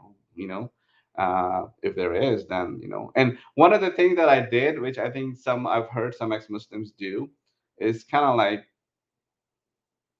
like, I'm talking to like Allah, and like, not really talking, but like, I was basically like, the last step was like basically blaspheming Allah, like saying, if you're there, come get me if you can. I dare you to, in a way, like basically like that's like, okay, let me just test this theory, because there's always this little fear about, God, acting irrationally, throwing you into a, you know, um, somewhere, basically like giving you some kind of sign, so to speak, right? So that sign never happened, that nothing happened, obviously, and I was not expecting something to happen, but I kind of like, for my own mind, I was like, okay, you don't exist, you just inside of the figment of my imagination, that's it. I mean, not just my imagination, but like I was taught to imagine Allah, basically. I didn't talk about it, and I was like, I'm gonna stay an atheist for the rest of my life, like closeted atheist, right? Because doesn't really matter. Now I have two children at that time. Now I have three, and so as my daughter, the oldest one, is growing older, coming to, closer to the teenage years, as is the case with Muslim parents, they want to teach the children about Islam, right? So this is what happened with me, where so my as I mentioned, everybody knew that I was a Quranist, including my ex-wife, and everybody else. So my ex-wife started to get my oldest one into Quran. Like, she needs to read the Quran. She needs to read the Arabic Quran, not the translation. And I was an atheist at that time, closeted atheist. So I'm like, I had a problem with that. I'm like, I don't want her to waste time reading this, Arabic she doesn't understand. And I try to explain to her, and she did not understand me, because she knew me as a Quranist, right? Quranists don't have problem with the Quran, and I'm like showing like, like this repulsion to Quran, the idea of like, Quran. No, no, no, I don't want to, I don't want to, I don't want to teach my kids Quran, right? And so I was like, okay, let's hold off until she's, matured, maybe 18 plus, and then you can teach her. She actually wanted her to be taught by a mullah over Skype from Pakistan. And I was like, not gonna happen. Not gonna happen. So I was very much against that. I obviously shut that idea down, because uh, it is so toxic. It is so toxic. This whole culture of indoctrinating children is very, it's not just, so I knew that it was not going to be just Quran. It's going to be so many other things. How do you dress, cover your all of those things would come with it, right? I knew that it was not good. So I told her to, okay, if you want to teach her how to read the Quran, then you go ahead and do it, because you know how to do it, you know how to read the Quran, you do it. um, Unfortunately, yes, what happened is, I had more and more problems with the way she was, teaching my daughters to cover up and all of that. I mean, she didn't wear hijab, but didn't allow my daughters to, like when the oldest one, to wear t-shirts even, in the summer. And obviously, she knew that my stance against hijab was, throughout my life. I loathed the idea of hijab, and also because, back when I was a Quranist, there was no verse that I could find. There was covering your chest was there, but there was no verse that I could find cover your head. So I know that some say that there is some, I don't know, but I always like, no, there's no such thing. Um, so I was very much against hijab. um, so I told my ex that, she was free to do what she wants to wear, right? I didn't have any problem, if she wanted to put hijab on her. She didn't, luckily. I would be, um, I don't know, I wouldn't, I don't want to judge people, but like, I don't like hijab, to be frank. And then, so my daughter, having a dress code of, so to speak, put on by, my ex, was a big problem for me. I was like, okay, I need to. Uh, at that time, this was like 2000. Okay, so I was, one little side note was like, I was an atheist, right? And I had discovered all the X7A, and Hari Sultan is active at this time. This is 2019, 2018. And other people, ex-Muslims are pretty, XMNA was probably number one, that I followed. And I I was traveling a lot. Every week I was out. I was a consultant, and I had this freedom where I would be like in my hotel room, doing whatever I want to do, like watch, these YouTubes, about ex-Muslims and all of those things in my own, my ex wouldn't know about it. My ex-wife didn't know about it. So I had this life, which was, my own private life, with where I was like, okay, I could be myself. I could explore these different topics, these different things. But uh, pandemic happened, 2020, and everybody's locked down, locked inside their houses. I was not traveling at all, and I was wanting to, watch something on YouTube. For example, you were also, one of the channels I followed, obviously. And then I'm also seeing this thing, that is affecting my own children, from my, not only my ex-wife, but also, her side of the family had become very religious over time, and they were like pushing her to do certain things, because they're girls. They're supposed to be ready, for the, how it goes, For the so marriage? marriage, yeah, marriage, and also be like, modest, and you're Oh, living in right. America. They could be, when they become older, they could go, like they could be very rebellious, right? You know what I mean? So, and I was very different. I never wanted to raise my children that way, even when I was a Muslim. So in 2020, I was like, okay, I have to make a decision. I have to come out of this closet. I had joined XMNA, I think in August 2020. I'd been following them for a really long time. So I was like, I need to come, because this will be revealed eventually, that because I'm becoming more active in with the ex-Muslim community, so to speak, right? I need to, at least tell my then wife that, hey, who I am, right?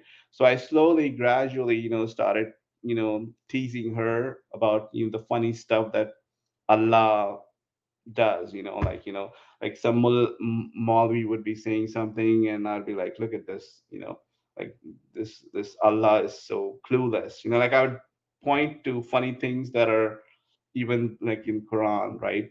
And so a few times she ignored me, but like fourth or fifth time she like literally paused the TV, and she's like, do you mean that you don't even believe in Allah? And she literally asked me that, and this was that moment where I was like, okay, it's like, you're like, do I escape or do I face my, the the reality?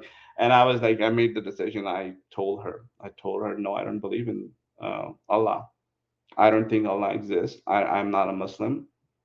It was very shocking, obviously, for her, but I told her that I have, I told her that I hadn't told anyone except her. I mean, literally, I didn't. Nobody knew that I was an ex-Muslim, and I also told her it's nobody's business that I'm an ex-Muslim. And the reason I'm telling her is because I wanted her to know, and also I wanted my kids to know. This is very important for me that my kids knew that their dad was, had left a religion, and also be able to talk to them when time comes about religion, if they wanted to talk about it, right? Um, and not live this life, um, being a closeted atheist, and then all, everybody looking at me as a Muslim when I was not a Muslim, like living this life, wearing a mask, so to speak, right? So I told her, and I told her that, hey, do not, how this will be perceived in Pakistan, by all the relatives. So I told her not to tell anyone. And I was not hoping to convince her to leave Islam, but I was trying to convince her to understand why, I think Islam is false, right? So that for that, I gave her all the different things that I'd been researching and looking at, like all of the problematic verses, uh, one of the funny things, was that Allah comes out at night, listens to the prayers, and I was like, joking, like, like we like literally there's a 12-hour time difference between where I live in Seattle and Pakistan. So I'm like, the big question is, where's Allah? Right now it is daytime, but it's the middle of the night in Pakistan. Is he down there? Is he up here? Where is he? Like, so that was, one of those funny things where I'm like, okay, it makes zero sense. All of these other things, and I showed her all those problematic verses. Um, she was also, she was non-practicing and didn't know much about Islam, and just was a Muslim. So she went into like this, um, kind of like took it upon herself to kind of get me back, to the right path, So she ended up, without me knowing, even though I told her don't tell anyone, she told, because trying to save me from hell, she's like, she has to do whatever she has to do. She told, I don't know who she told. She told her first her cousin, her sister, and obviously once the somebody knew that somebody's husband is an ex-Muslim, or not an ex-Muslim, but an atheist, doesn't believe in Allah, that was wildfire, for, like basically, uh, anyway, so I'm not going to go too much into that because it's probably boring for the No, no, audience. no, no. It's definitely interesting. I just want to stop. We could stop here for a second and just kind of point out that what you were feeling was a very real need that people have, which I see all the time, which I had as well, which was the desire to live an authentic life. And many people struggle with like you said, you got to a pivot. You had many pivots in your life, and this is one of the big ones. But in that moment, you are now being confronted. Do you not believe in any of this? And you have to make a decision. I also experienced the same pivot with my ex-wife, where I was like, should I just like admit it? Should I just say that I no longer believe, or should I be like, yeah? Because in the beginning, for me, it was like, yeah, I'm doubting this.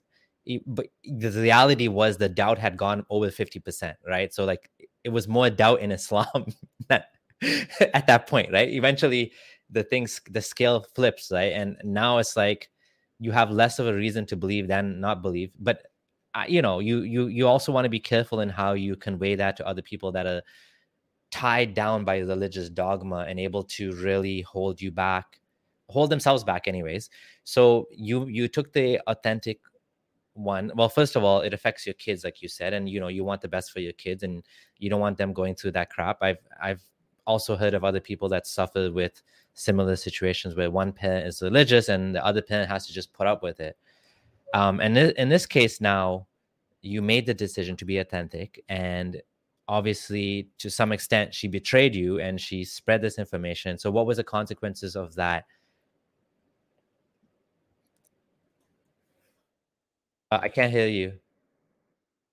I'm sorry, I had muted myself. So, my plan was that I would, religion was a personal matter, and I still believe that religion is a personal matter, and that doesn't matter if somebody believes in something, as long as they're not affecting me, as long as they're not shoving it down my throat or my children's throat, right? I don't really care. And that's basically how I wanted to live the rest of my life, where I would be talking about religion if I need to with people who I'm very close with, right?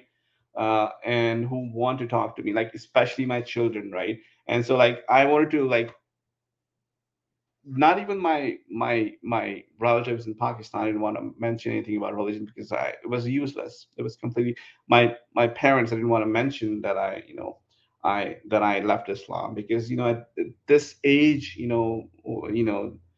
they wouldn't understand, number one, and even if they did realize that Islam is false, it's very hard. It's very hard to live within a country like Pakistan, and you can't do anything about it. Like if I was an atheist, and I know many friends who are atheists in Pakistan, very good friends, it's very suffocating. It really, and that's what was happening to me. It was like I wanted to reach out to the community, and I could see the ex-Muslims exploding, even in 2019, I was seeing more and more people, ex-MNA and all of that. And I wanted to connect with others who were like me, and I couldn't do it until my ex knew, and that was one of the reasons, my motivation, and also to keep my children. Now, she, as you mentioned, she betrayed me by, I think her reasons were not, maybe not really betrayal, but trying to get me to the right path, basically. You know what? This is what happens, right? Like, I I still get text messages from people who know that, in Pakistan, who know that I'm an atheist, with prayers, hopefully Allah will show you the right path. And, I just ignore them. I mean, they are probably saying it, um, genuinely. They believe in this. A lot of people believe faith is a very powerful thing, right? And so I don't really respond. I don't argue. I only uh, so when she did this, it spread like wildfire. They convinced her that our nikah was done, over. She cannot stay with me. That Can somehow, and you this was happening. Yeah, can you explain that? What does that mean, your nikah was done? Okay. So this is all happening behind my back. I had no idea. I was at this time, I'm like, okay, I was under the impression that it had been like at that time, it had been like around 6 to 7 months. I'm like, oh, I didn't anticipate that she would take me this, casually, this atheism and all that. She didn't have much of a negative reaction to it. And, I let her do what she wants to do. And the only thing that I told her, was that I don't want my children uh, to be taught about Islam, because there are so many different versions of Islam, right? So, so I just want them to learn about Islam or any religion when they're old, when they want to learn about it. And if they come and ask, yes, I'd tell them, or whoever, would tell, about the religion. But I don't want them to be taught that this is how you're supposed to live, this is how you're supposed to dress and all of that, right? So this was basically what I told her. And that was one of the main reasons why I came out of my closet, because it was important that I did that. Because if I imagine, I have met ex-Muslims who are closeted, still closeted in their senior years. Their children have become super religious, and they know that the dad is not a Muslim, and they hate the dad, and like, because they don't understand, his side of his point of view, where he's coming from, and all of that. So and I mean, I didn't know, ex-Muslims at that time, because I was not really interacting with anyone. But I'm glad that I did. I'm glad that I, spoke out and came out and didn't live this life. Nobody knows when, anyone's going to die, but whatever, number of days and, months and years I have, I didn't want to, wear this, this burqa over me of being a Muslim. You know what I mean? So like, uh, so That's a that's an amazing analogy, the right, burqa. exactly, It's, right. it's basically what it is. It's suffocating you, right? Yeah. It's limiting your autonomy. Now, listen, you just why don't you just be quiet about Islam? You don't want to hear about Islam. Just keep it to yourself. Which means be limited by Islam, be limited in what you can do. And that's what they're trying to tell you. Like, just be quiet, right? Yeah. So I was, to cut the story short, because, I had very um, uh, difficult years after that, because I was, my ex told some of my in-laws are, in Canada, in your city, Toronto, and they understood the U.S. system. She was so I don't have any relatives in the U.S., which is a good thing. She didn't have any relatives in the U.S., so we didn't have any relatives anywhere in the U.S. in all 50 states, and the closest in-laws, the closest, so-called relatives were in Toronto, so they understood the U.S. system. So they told her, just literally throw me under the bus, because he's a kafir. You don't really have to care about him. Just put all the charges that you can use the U.S. justice system. File domestic violence, and literally, I was accused, and this is, I'm a consultant traveling across. I had security clearance. I still do, and I was accused to be a drug addict on a court, filing by her. Like, when I saw that, the level that people can go to protect this Allah, or the religion. I was like, this is so toxic. This is worse than I imagined.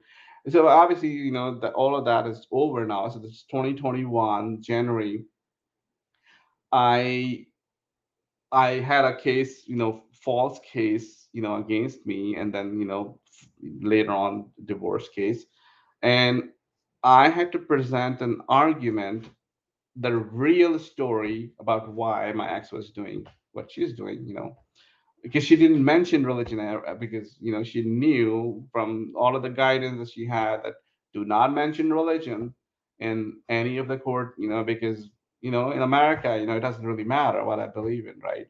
But I need to tell the real story to the judge. And the problem I had as a closeted ex-Muslim was that nobody knew that I was an ex-Muslim. I didn't She was the first person who I mentioned that I left religion. So nobody, if I go and tell somebody that, hey, I left religion, it would be after the fact. Like, now that I have, this divorce going on now, that, and it could be seen like, hey, I'm making this up now, in a way, like, hey, to save me. Luckily for me, that I joined XMNA in August 2020. So I reached out to the XMNA community, and especially the leadership, that I need help. I have, I joined the community uh, before this whole thing happened. What can you do? Like, how can So I think I basically so they Muhammad Syed and Sarah Haider, really I cannot say enough praise.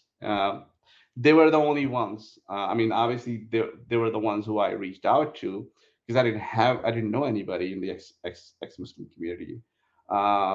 Within 24 hours, I had a letter on XMNA letterhead, stating basically that I had joined the organization, that I was, uh, vetted to be an ex-Muslim, basically proving that, hey, there's this other side of the story which my ex hadn't mentioned, and this is why. And also the letter, gave very detailed, references to how ex-Muslims and atheists are treated in countries like Pakistan, right? Which was very important for a court to see, for a judge to see, because a lot of the judges in the court system here, they don't really realize, how difficult it is to leave religion.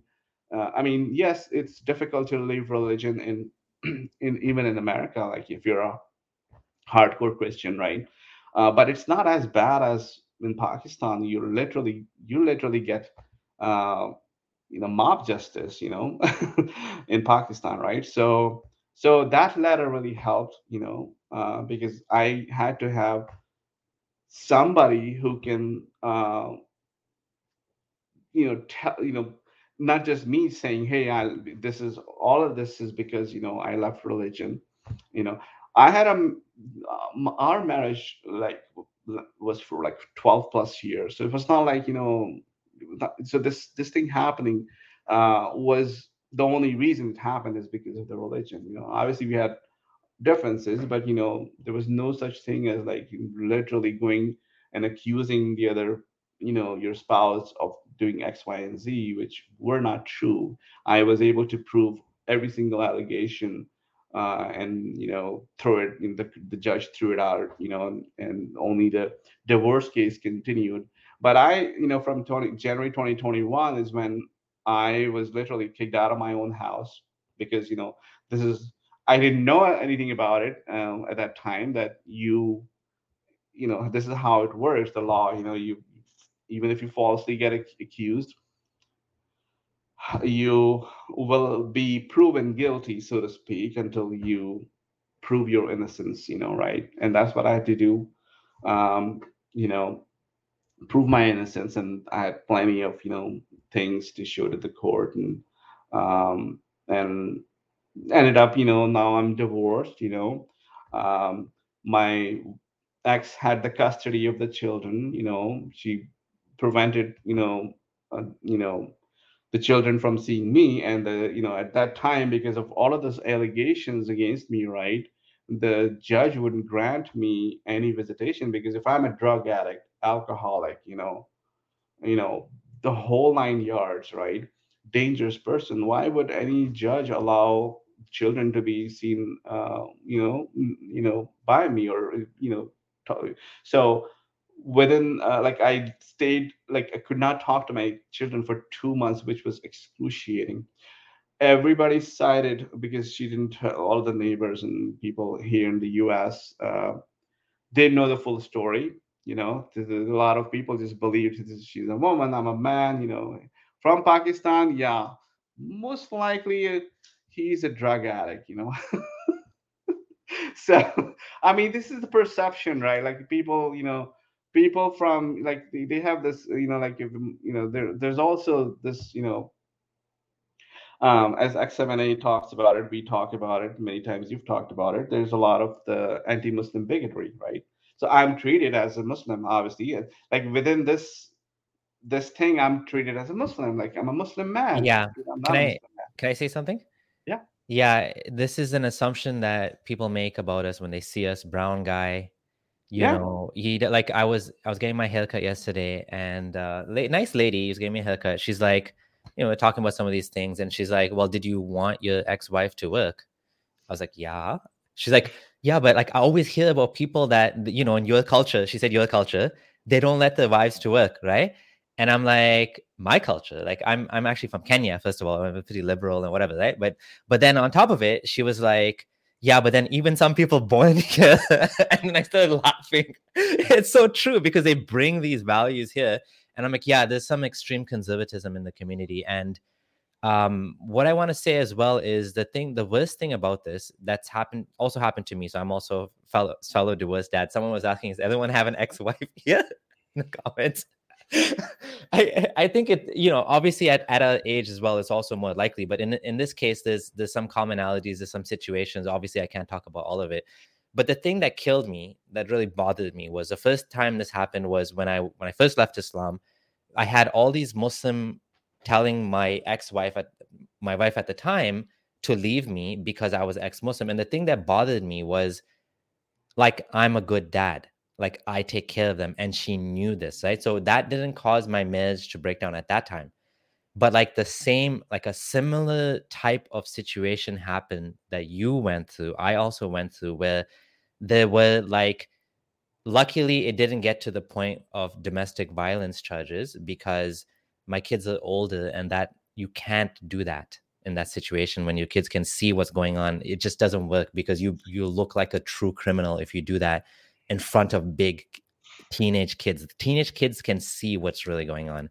But the thing that kills me is all these people that claim to be the best community on earth, the ummatan wasata, the middle nation, the ones that enjoin good and forbid evil, the ones that are supposed to speak the truth even against themselves, just quoting the Quran, right? There's good things in the Quran.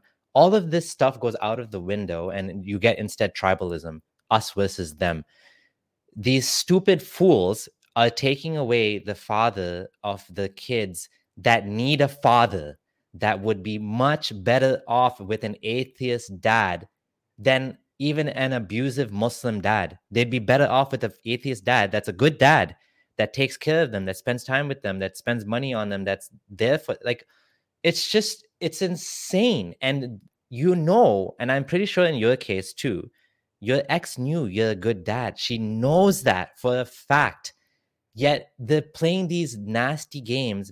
Some of it is because of Islam. Some of it is just it's a power trip, right? And it's trying to use the system against you. But the good thing is, the good thing is that ultimately, it doesn't always end up this way. But ultimately, if you're a good person, if you're a good father, if you're like a good dad, all of these things work in your favor in the long run. The problem is when the pig drags you through the mud, you spend a lot of money and time and energy, and you miss out on time with your kids, and you have to go through the system doesn't know in the beginning. The system will just assume that. And even in my case, my lawyer also told me that there's an image issue here. In my case, my ex-wife was white, so there's an image issue of a white woman with a brown guy. Of course people are going to assume certain things, so I'm already guilty just from but the good thing is, in my case at least, the system was pretty decent, and eventually, I don't want to say justice was served, but like, it ended up positively, right? Like, I still see my kids and everything. And in your case, you have your kids as well, so yeah, so please continue.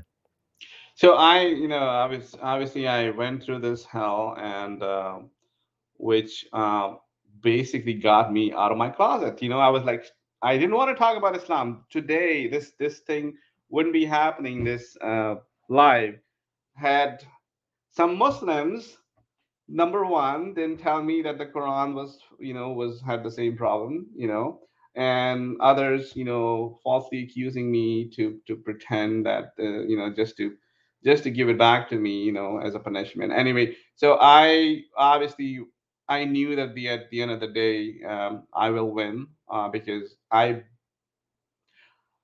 although the U.S. justice system is slow and lot of problems, which I found out.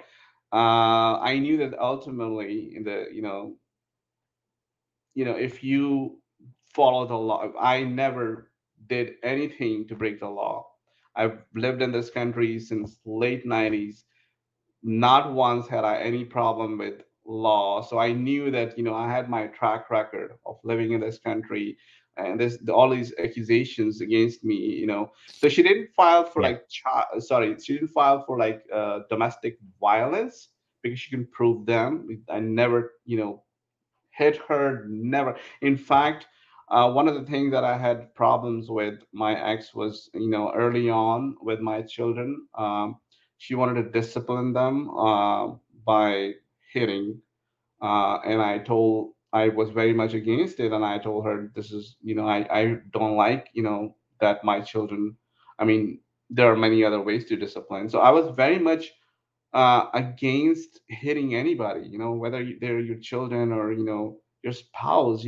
There's no chance. And so she didn't, luckily she didn't put it there that I hit her or anything, which I never did, but she did put a lot of other things like mental abuse and blah blah blah. And again, as I said, drug addict, I don't know why, but like I think there were like check boxes, and like it's a standard form that the county provides, like, okay, is your spouse a drug addict? Check. Is your spouse an alcoholic? Check. So basically what they did was just basically checking the boxes, like whichever box they could fit. They even, I never owned a gun in my life. Okay. um I have lived in the U.S. I've never owned a gun, never had a license, never had the need to go, buy a gun or get a license. I was, so in the document it was put there that I had firearms. I may possess firearms. So I'm sitting in my ex went to the neighbors with the kids one morning, Sunday morning. I wake up, find that I don't see my then wife and my children. I had three children. I mean, I have three children now, and I don't see them. So I'm like basically searching the house. I was upstairs, and I came downstairs looking for them, and then I called her, and she's like, "Oh, I'm at the neighbor, next door, and then the kids are playing with the neighbor's kids," which is rare. Like that never happened. She never took the kids to the non-Muslim. She was very much like Muslim, non-Muslim. And this was like kind of late, so I was like, that's pretty sus. And even though I was like never doubted that she would do this to me, like 12 plus years of marriage, right? I mean, like, no, she was not gonna throw this under the bus over me leaving religion. Long story short, I found out that that was basically because I was left Islam, and everybody in her side of the family, they didn't bring it up to me, but I knew that that's what's going on. Um, three, like a couple of weeks went by, 2.5 weeks. I was living in my house by myself, no contact with my children, and I was filling out, the forms for divorce because at that time, like, I got to file for divorce because I didn't see anything that could, change, because it was like it was not gonna work out. Doesn't matter. So I was filling out the form, and I had a knock on my door. There were two police officers, and they told me the one who was, a little further, he had his hand on the gun. At that time, I didn't know that there were these domestic, abuse charges, filed against me. He basically told me, "You have 10 minutes, literally 10 minutes." I'm like, literally, I'm in my shorts, in my house. You have 10 minutes to grab two pieces of, luggage or whatever you want to grab. 10 minutes, you got to leave the house. I didn't know that this was possible. I did not know that you could be thrown out of your house, your own house that you pay mortgage, and everything, over false accusations by your own spouse. I didn't know that. I was so not prepared. And I said, okay, let me go grab. So the police officers, because she put it there that I had possible firearms, right? So they came prepared to pretty much do whatever they want. If I had taken if I had one misstep during that interaction, I'd probably be dead in my own house. Because you see all this thing that happens in the U.S. where somebody gets mistaken for doing something and they get shot down, and they're dead. Uh, I was shaken. Obviously, didn't anticipate that. So the police officer walked with me throughout the house while I'm collecting the two, not just one, two police officers. One of them always had his hand on the gun, and I could sense that he's ready to go. Like if I step somewhere where I'm not supposed to step in my own house, he might shoot me. And I was, so what I did is number one, I grabbed the passports, my passport and my children's passport, because at that time I knew what was going on. I had, understood that this had to do with Islam. I knew that there was genuine reasons for my ex to kidnap my kids away from me, which I mean she hadn't allowed them to talk to me for 2+ weeks. So she would just come and grab the passports and go. And in Pakistan, I could not do anything. There's no legal recourse that I would have as an atheist. Yeah, Um, so I grabbed the passports, number one, and the passport were in a safe, safety box, or what do you call it. And so I grabbed that, I grabbed just a bunch of clothes, and I just drove out, because I was also, it was in the document that I had only one car, one SUV. We didn't, because I was traveling most of the time, so we had only one car. uh, in the paper, she demanded the car, but somehow the police neglected and they let me drive. Otherwise, I'd be standing with two suitcases right outside my street with all of the neighbors looking at, like, what the heck is going on, right? And imagine all the judgments that people pass, right? Two police coming, with full force. um, it was pretty embarrassing, and luckily I was allowed to leave with the car. And then later on, they realized that they were supposed to not let me leave with a car, with my SUV, but let me just walk and call, maybe Uber or something. I go, and this is my situation. Nobody knows that I'm an ex-Muslim. Nobody knows what the real story is. Not even my mother didn't know about it. Nobody knew about it. So I'm like, what do I do now? Like, I was already had a law attorney, divorce attorney. So yeah. I called him, and he was like, see, I was telling you, you need to rush, fill out that form, before she does. And now it's, like, that's the situation. I'm like, yeah, anyway.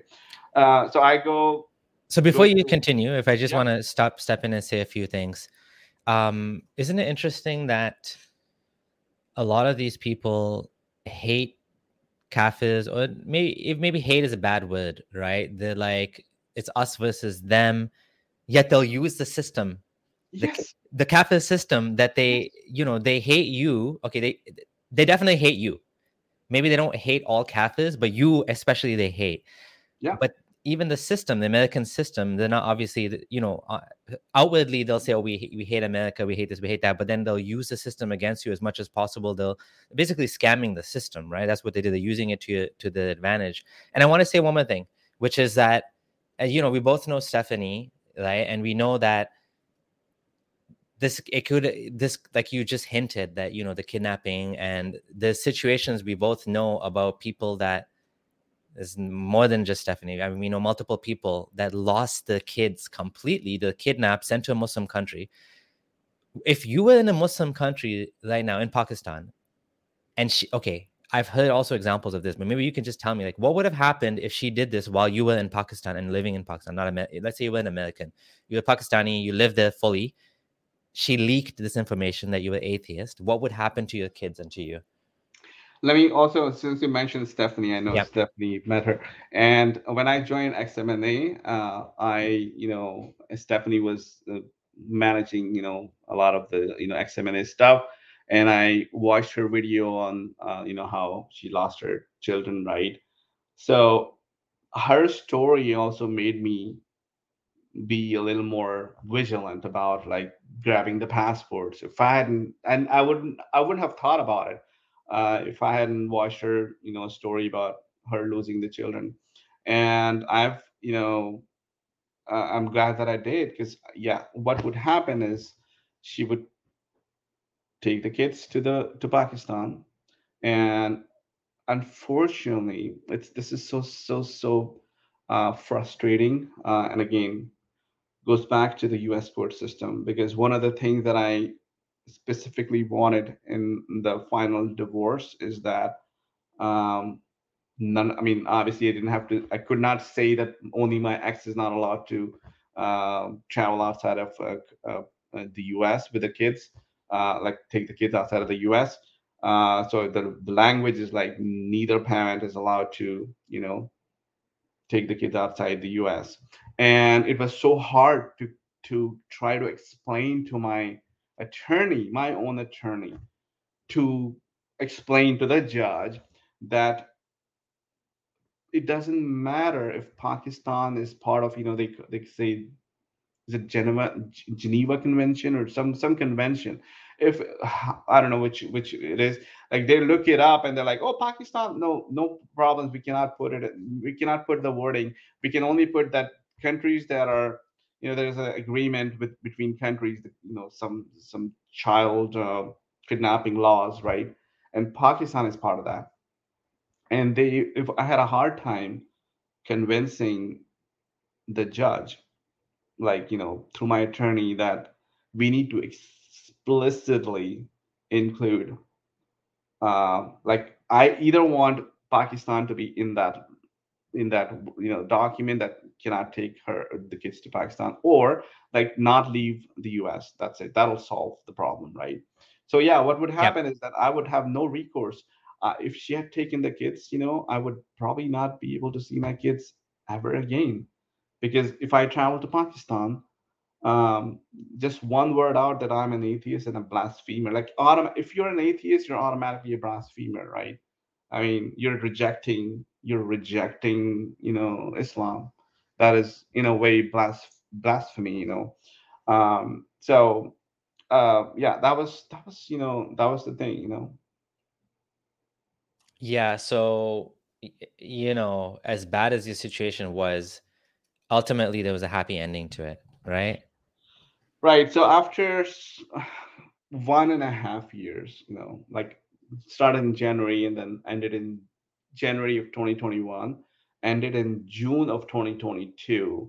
I finally got full custody of the kids, got my house back. I was, all through this time, I was living uh, in an apartment by myself. I was allowed to see my kids only once in 2 weeks, only for the weekends. Finally, I was able to prove to the court that, I'm a better parent. I mean, obviously there was no, she. I mean, I don't want to go into the details, but the Islam can drive you crazy. Um, and again, one of the solutions, that so-called solutions, is that leaving everything to Allah will solve all the problems. So what happened was things were not going right, and it was Ramadan to 2022. You know how Ramadan affects Muslims. It's the holiest of the month, right? So what happened is, uh, my ex stopped sending the kids to school. It was April.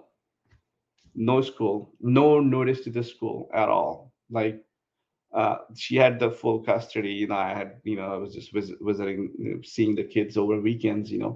So the school district starts calling me as a like the second parent, so to speak, right, or the other parent. And like, your kids are not coming to school. It's been 2 weeks. The teacher emailed me, one of my children's, like, I haven't seen your daughter. I hope everything is okay. And I knew this, what was like, I kind of knew, but I didn't anticipate that, she would just stop sending the kids to school.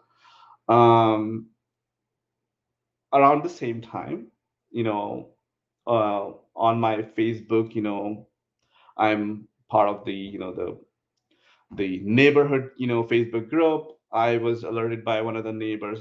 She pinged me saying, "Hey, looks like this post, is about your wife." At that time, she was still my wife, and then a lot of the people didn't know that we were going through a divorce, right? And it was basically, she started playing loud Quran 24/7, volume level 100%. So those same neighbors who were siding with her, thinking that this woman has been, who knows what happened to her, what her husband is doing. They realized they realized what they that they were wrong. They all basically contacted me saying that like basically telling me that this is what's going on. They didn't realize that I was separated from her, not living with her, and I had no control over what she's doing. What happened is, there were a lot of complaints to HOA and all of the things, and I knew that something is going on. She had cut off all contact with her own family. At that time, I don't know why, but so I was basically fearing for the safety of my children, because I was allowed to see them every 2 weeks on weekends. She did not let me see the kids. Like after that Ramadan started, 2022, something flipped, and I was not allowed to see the kids. I had no contact with my kids. So at that time, I filed another petition with the court. And as you mentioned, it's costly. I I posted on my Facebook how much it cost me, this whole ordeal, which should not have happened. Like it was not my fault. I mean, I didn't do anything to anyway. But that's a besides the point. So I petitioned the court saying, "Hey, my kids are not going to school. They're I don't even know if they're what kind of situation is in the house, because basically she had them locked inside. They were not going anywhere. No friends. She had already not allowed them to make any non-Muslim friends. Because for the fear that those non-Muslim friends would have influence over my kids, get them the kafir ways, because I live in a Yeah, neighborhood. you can't have non-Muslim friends, but let's call the police and use this kafir. Exactly. That's exactly what I was Exactly. talking about. This Yeah. this is proof of what I was saying. Use the US system to your advantage. Use the all of the features that it provides. Use America, the shield that it provides to you, where your own religion provides you zero. I mean, I could have literally said 3 words, you know, and I told this, that I could have just said 3 words and be done with it. I mean, I don't want to put it this way, but like that's what Islam is, and would not have given anything, other than mahar. Mahar is usually nothing. So, but they use the U.S. system to, when it works for them. I mean, and I'm not trying to blame all the Muslims. I'm not. We don't want to, say Muslims do that. I'm just talking about the specific, the situation where you want to use uh, the kafir system when it works for you, but then bash that kafir system when it doesn't work. Like, what kind of hypocrisy is that? Anyway, I won the custody, obviously, because it was not, after 1.5 years when kids didn't go to school. My kids were, in special, the program, which is advanced program, like one grade ahead of. So my oldest one was really good with math. My middle one was really good with reading, so she was already ahead, like 2 grades ahead. Because of missing school, their grades literally went down, and they had to go back to the actual grade that they were assigned for the next year. But everything is going superb now. So with that, the court still gives leniency, like the benefit of doubt, so to speak. So they allowed her to come to the courthouse and present her case, which she never did. And eventually, what ended up happening is she got kicked out of the house. Um, I mean, obviously, first I got the kids custody, and then when I got custody of the kids, I petitioned to the court, like, I'm living in a 2 bedroom apartment, with 3 children. I need the house. So it was pretty much a slam dunk, case. So I don't know, that basically that was the end of my ordeal, so to speak. And since then I've been speaking out, and I wanted to come to your show and others, but because of this pending divorce and who knows what, the legality of all different things, I was not sure how much I can talk about it. But whenever I came, I wanted to talk about it. I didn't want to, like, say I can't discuss this. So now that I can talk about it openly, and I decided, hey, this is the best time. This is the right time. I've had my kids for more than a year now. June 2022 was when I won full custody, and they're doing great. So I'm really happy. I'm very you know happy with my life, and even though it was difficult, I think in retrospect, I should have taken the step to come out of my closet earlier, honestly. And that's one of the things that I think, I shouldn't have done. I shouldn't have kept it to myself. So I say all those people, just to all those people who can. I am definitely not talking about people in Pakistan, or in countries where it is really not it is really difficult to speak out. Do not. I say, if I was living, I've told this many times, if I was living in Pakistan, I wouldn't be talking about it, because again, your life, your family, your kids, they come first, always. So your safety should be number one. And but if you can talk about it, I think we should talk about it, and there shouldn't be anybody telling us not to. And if the more people tell me that I should shut up, it actually makes me want to talk more about it. So yeah.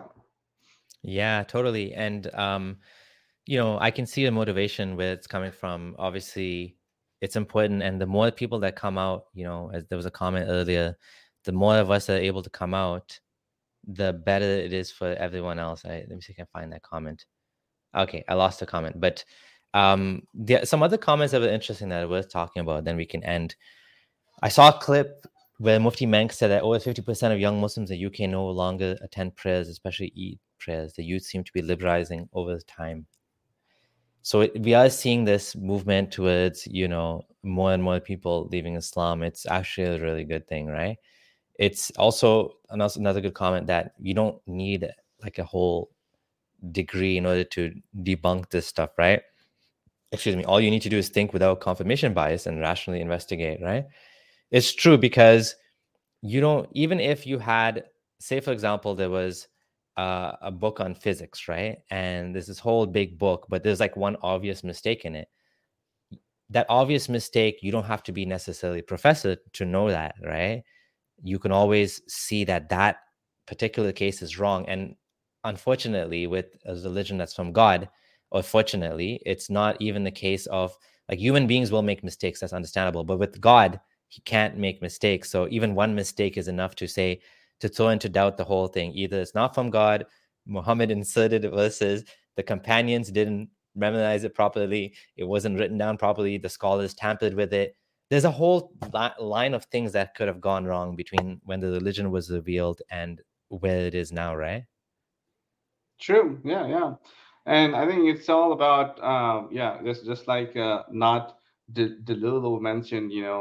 I get when I was a Quranist, I often got this, like, you're not a scholar. You haven't studied all of the hadiths. All of they call it exegesis of, Yeah. so there's a word that they use, like, Tafsir? Yeah. no, there's like, they say science of hadith. There's a Yeah. science behind hadith and all of that. You have to study that and to understand. Um, I'm like, okay, like, I usually would shrug, because I knew that there was growing up in Pakistan, religion is always a part of, like, people around you, and all the different people will give you different things. And I'd grown to kind of like shield myself from that. Like, I don't listen, like, in the way, like, if somebody's telling me you're supposed to do X, Y, and Z because Islam says that, I would not. Usually, I don't argue. I didn't used to argue.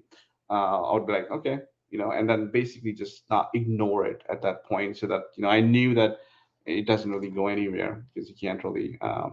But I think it's important now, but that we talk about it, because it has become. I mean, few people realize how toxic it is, and a lot of people don't, even non-Muslims, even people who are not Muslim, and especially they would be like, okay, why do you want to talk about your previous religion. I've heard that not just from Muslims, of course, wouldn't say that, but even from Christians. Christian acquaintances. And like and I tell them that I will stop. I will stop until when I don't hear um, preachers. I don't hear people preaching.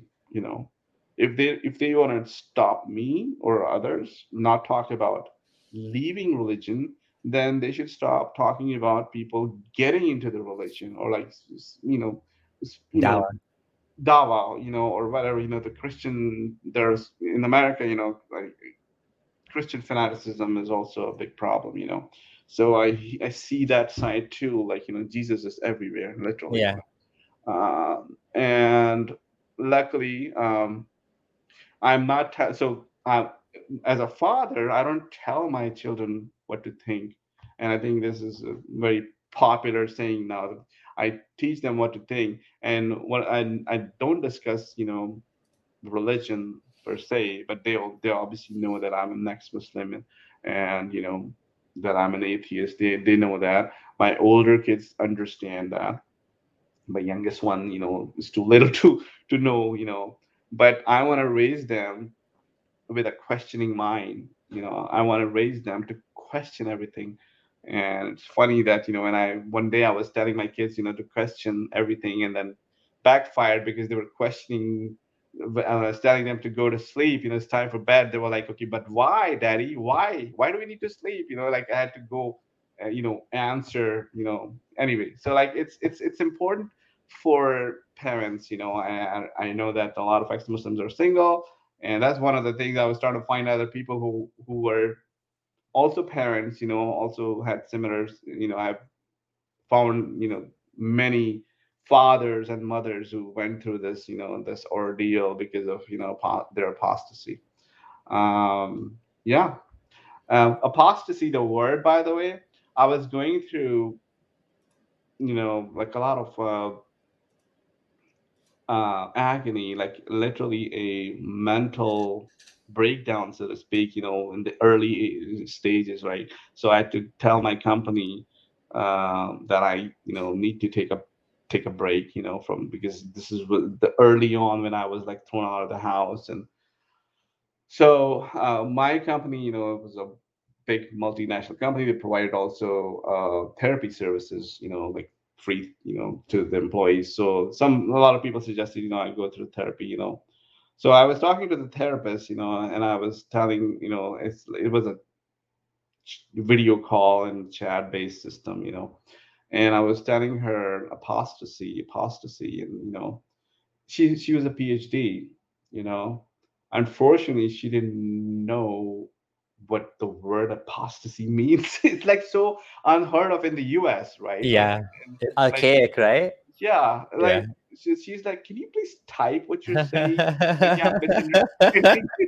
So I typed, and then she's like, oh, like it was, the reaction was like, really, like that's the reason. And like anyway, so it's important to talk about it. It's important in especially in the context of Islam, that we talk about it. We need to get Islam, we need to cut the teeth of Islam and get it down to its size, that where it needs to be. Yeah. And other religions have, especially with Christianity, they can openly talk about it. We need to literally do the same thing, and it's happening. And the more people come out and speak out, and we're not making stuff. We're just, all we're doing, I mean, all that I've done is just point to what the scholars are saying, How what the dare books are you, saying. you Islamophobe, quoting from the Quran and quoting from the Hadith. Like, Right. In fact, I've defended, like anti-Muslim bigotry is a thing. yeah, Like I had like, nobody, when I go out, if somebody sees my name, they assume that I'm Muslim. I'll tell you a very funny story, right? I had a colleague who wished me, and I shared this on Facebook too, who wished me in April, Happy New Year. You she was a new colleague in the company, and like, Happy New Year. Like at the end of the call, she said, "Hey, Happy New Year." And then the call ended, and I was like trying to process in April, who the heck wishes Happy New Year? Why the heck would you tell me specifically Happy New Year?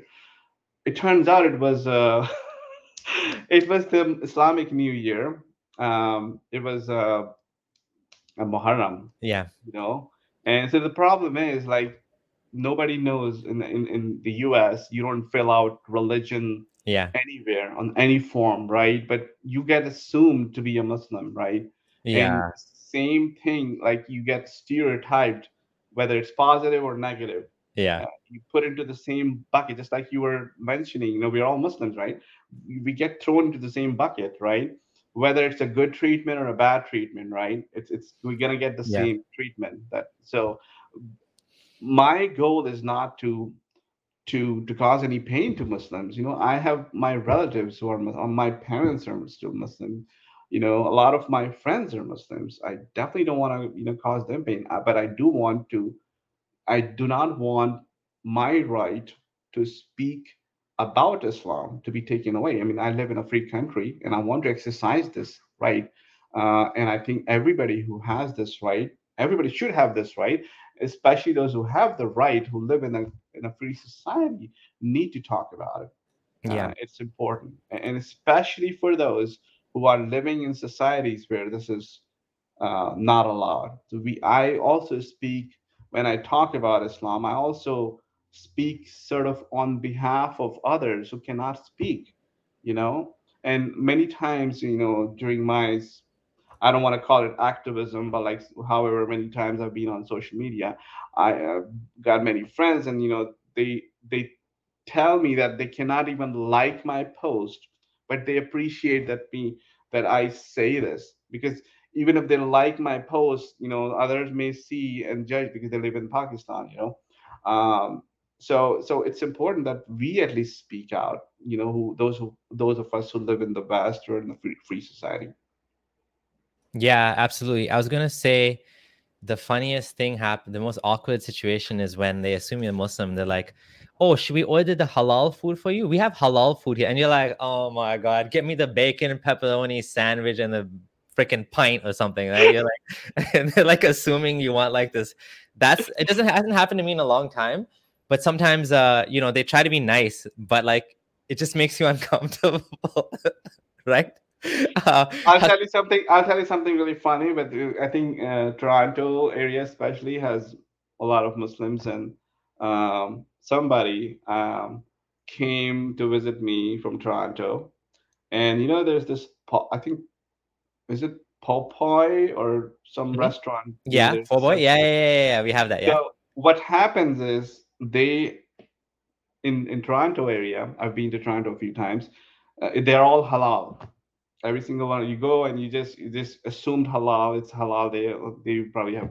So they came to visit me and they were like, okay, let's go. And they saw Popeye, like, oh, we're gonna eat here, chicken, it's really good.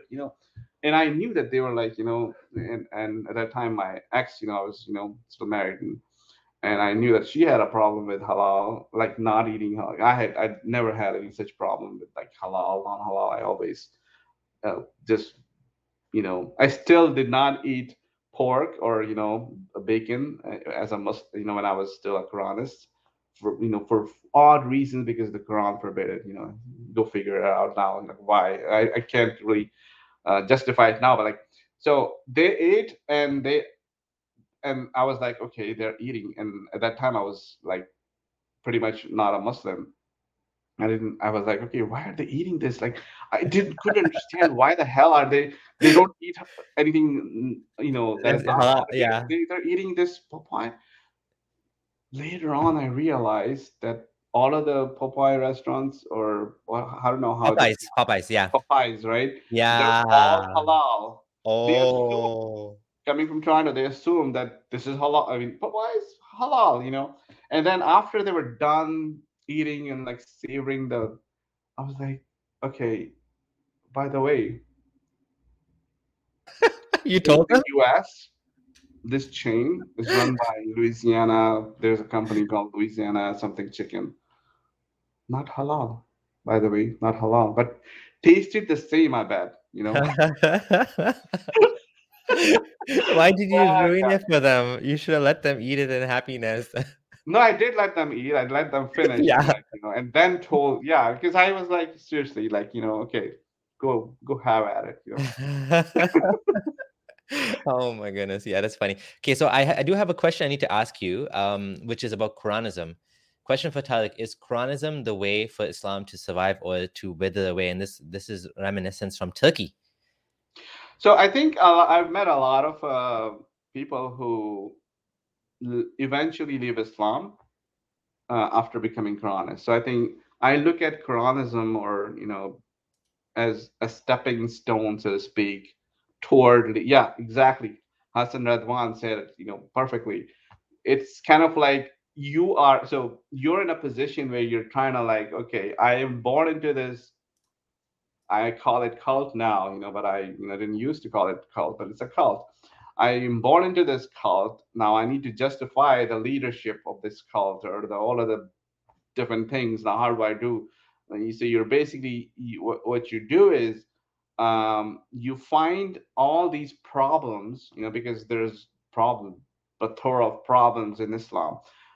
You find the bulk of the problems are found in hadiths, right? Hadith books.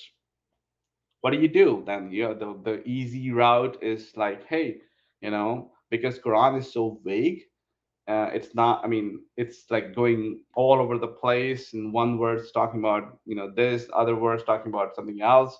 So it's like really not, it doesn't make any sense to a lot of people. um, they basically say, okay, I'm a Muslim, and I'm gonna be, I don't agree with all these things, because all of these things come from hadiths, right? And they get to, like, um, still call themselves Muslims, but not be aligned with all of these other, the baggage that comes with being a Muslim, like, a lot, even though in Quran, there's still a lot of baggage, like slavery, and um, um, sex in with slave women, and all of those things, right? Women rights, the division of property. One of the things that I had really hard time as a Quranist was this thing about division of property. Like when I was like, I had daughters, and I was like, okay, like I was just reading, like, what it says and all that, and I was like, why the hell? And luckily, I mean, I don't know if I should say luckily, but I had, I had only two, I had daughters and not sons. But I was like thinking, if I had a son, then it would be so unjust to divide. Let's say if I, leave something behind, it would be so unjust that I would leave less for my daughter and more for my son, just because he happens to be a male, right? So that was, all of these things are there. I think it's a stepping stone. Yeah, totally. So we'll end it off on that. Any last words you want to give before we No, end? I think I really good. I've been looking forward to this, and I'm glad that we were able to do it. So really, and would love to come again someday. So whenever you want to discuss something else, I don't want to bore with my story. Even if we do it again, we can probably talk about some other stuff. Yeah, yeah, totally. No, it was actually a really interesting story, and it's a good example to highlight how the reality is for ex-Muslims, some of the challenges we have, why we need to talk about Islam, why you had to come out or how you were forced into coming out, the impact on your children. There's so many learning lessons in a story like this.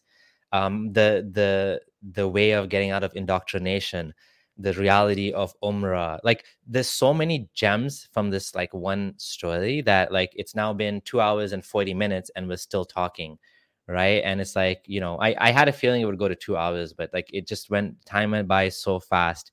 Yeah, And from that perspective, I do think that, these stories are helpful because also some people, like you said, let's call them white people. The general population doesn't understand that because they're living in more or less a more rational to some extent, a more enlightened society where you leave a religion and you leave a religion. It's like no big deal. Nobody knows what, like you said, the funniest thing, like what's apostasy? It's like fornication. Oh yeah, he did fornication. What's fornication? Nobody even knows that word is. Right. Yeah, You know? So exactly. it's been useful. It's been a very not useful. It's been very enlightening, Yeah. educational talk, I think. And there's still so many comments that I started that I wanted to talk about. We're not going to get time now. So definitely next time we can talk about, um, more topical topics, right? Sure, definitely. Yeah, I mean, it was a pleasure to be on, here and to share. I a lot of my friends know about my story. A lot of my XMNA friends know, but I think this is the first time I'm telling publicly, like at a platform like this. So yeah, it's important that we talk about it. So yeah, it was a pleasure. Yeah, and thank you everyone for joining, John and Dee, and everyone else as well for commenting. The comments and the discussion gets this show to more people. So thank you for being active in the chat. It's also fun, chatting while these things are going on. Appreciated all the super chats as well from everyone. If you're not subscribed, I don't know why you're not subscribed. Please subscribe now. This is a new channel. It's no longer new, but it's still my new channel. As Tariq was saying, every time he looks up Abdullah Samir, he gets the old channel. It's like, no, don't go to that channel. I'm not using that one anymore. Friendly Ex-Muslim is a new channel. Yeah, do more live streams. I will be happy to get back into it. I'm honored that this was, Tariq got me back into doing live streams. So for sure, we'll try my best to keep up this. Abdullah Gondal and I are like, every single time we tried to do this, we just couldn't get this happening. But inshallah, we will have some more coming soon. Everyone, thanks for everything, and Tariq for being you were a wonderful guest, and we'll definitely see you again. Thank Okay. you, everyone. Thank you, Abdullah.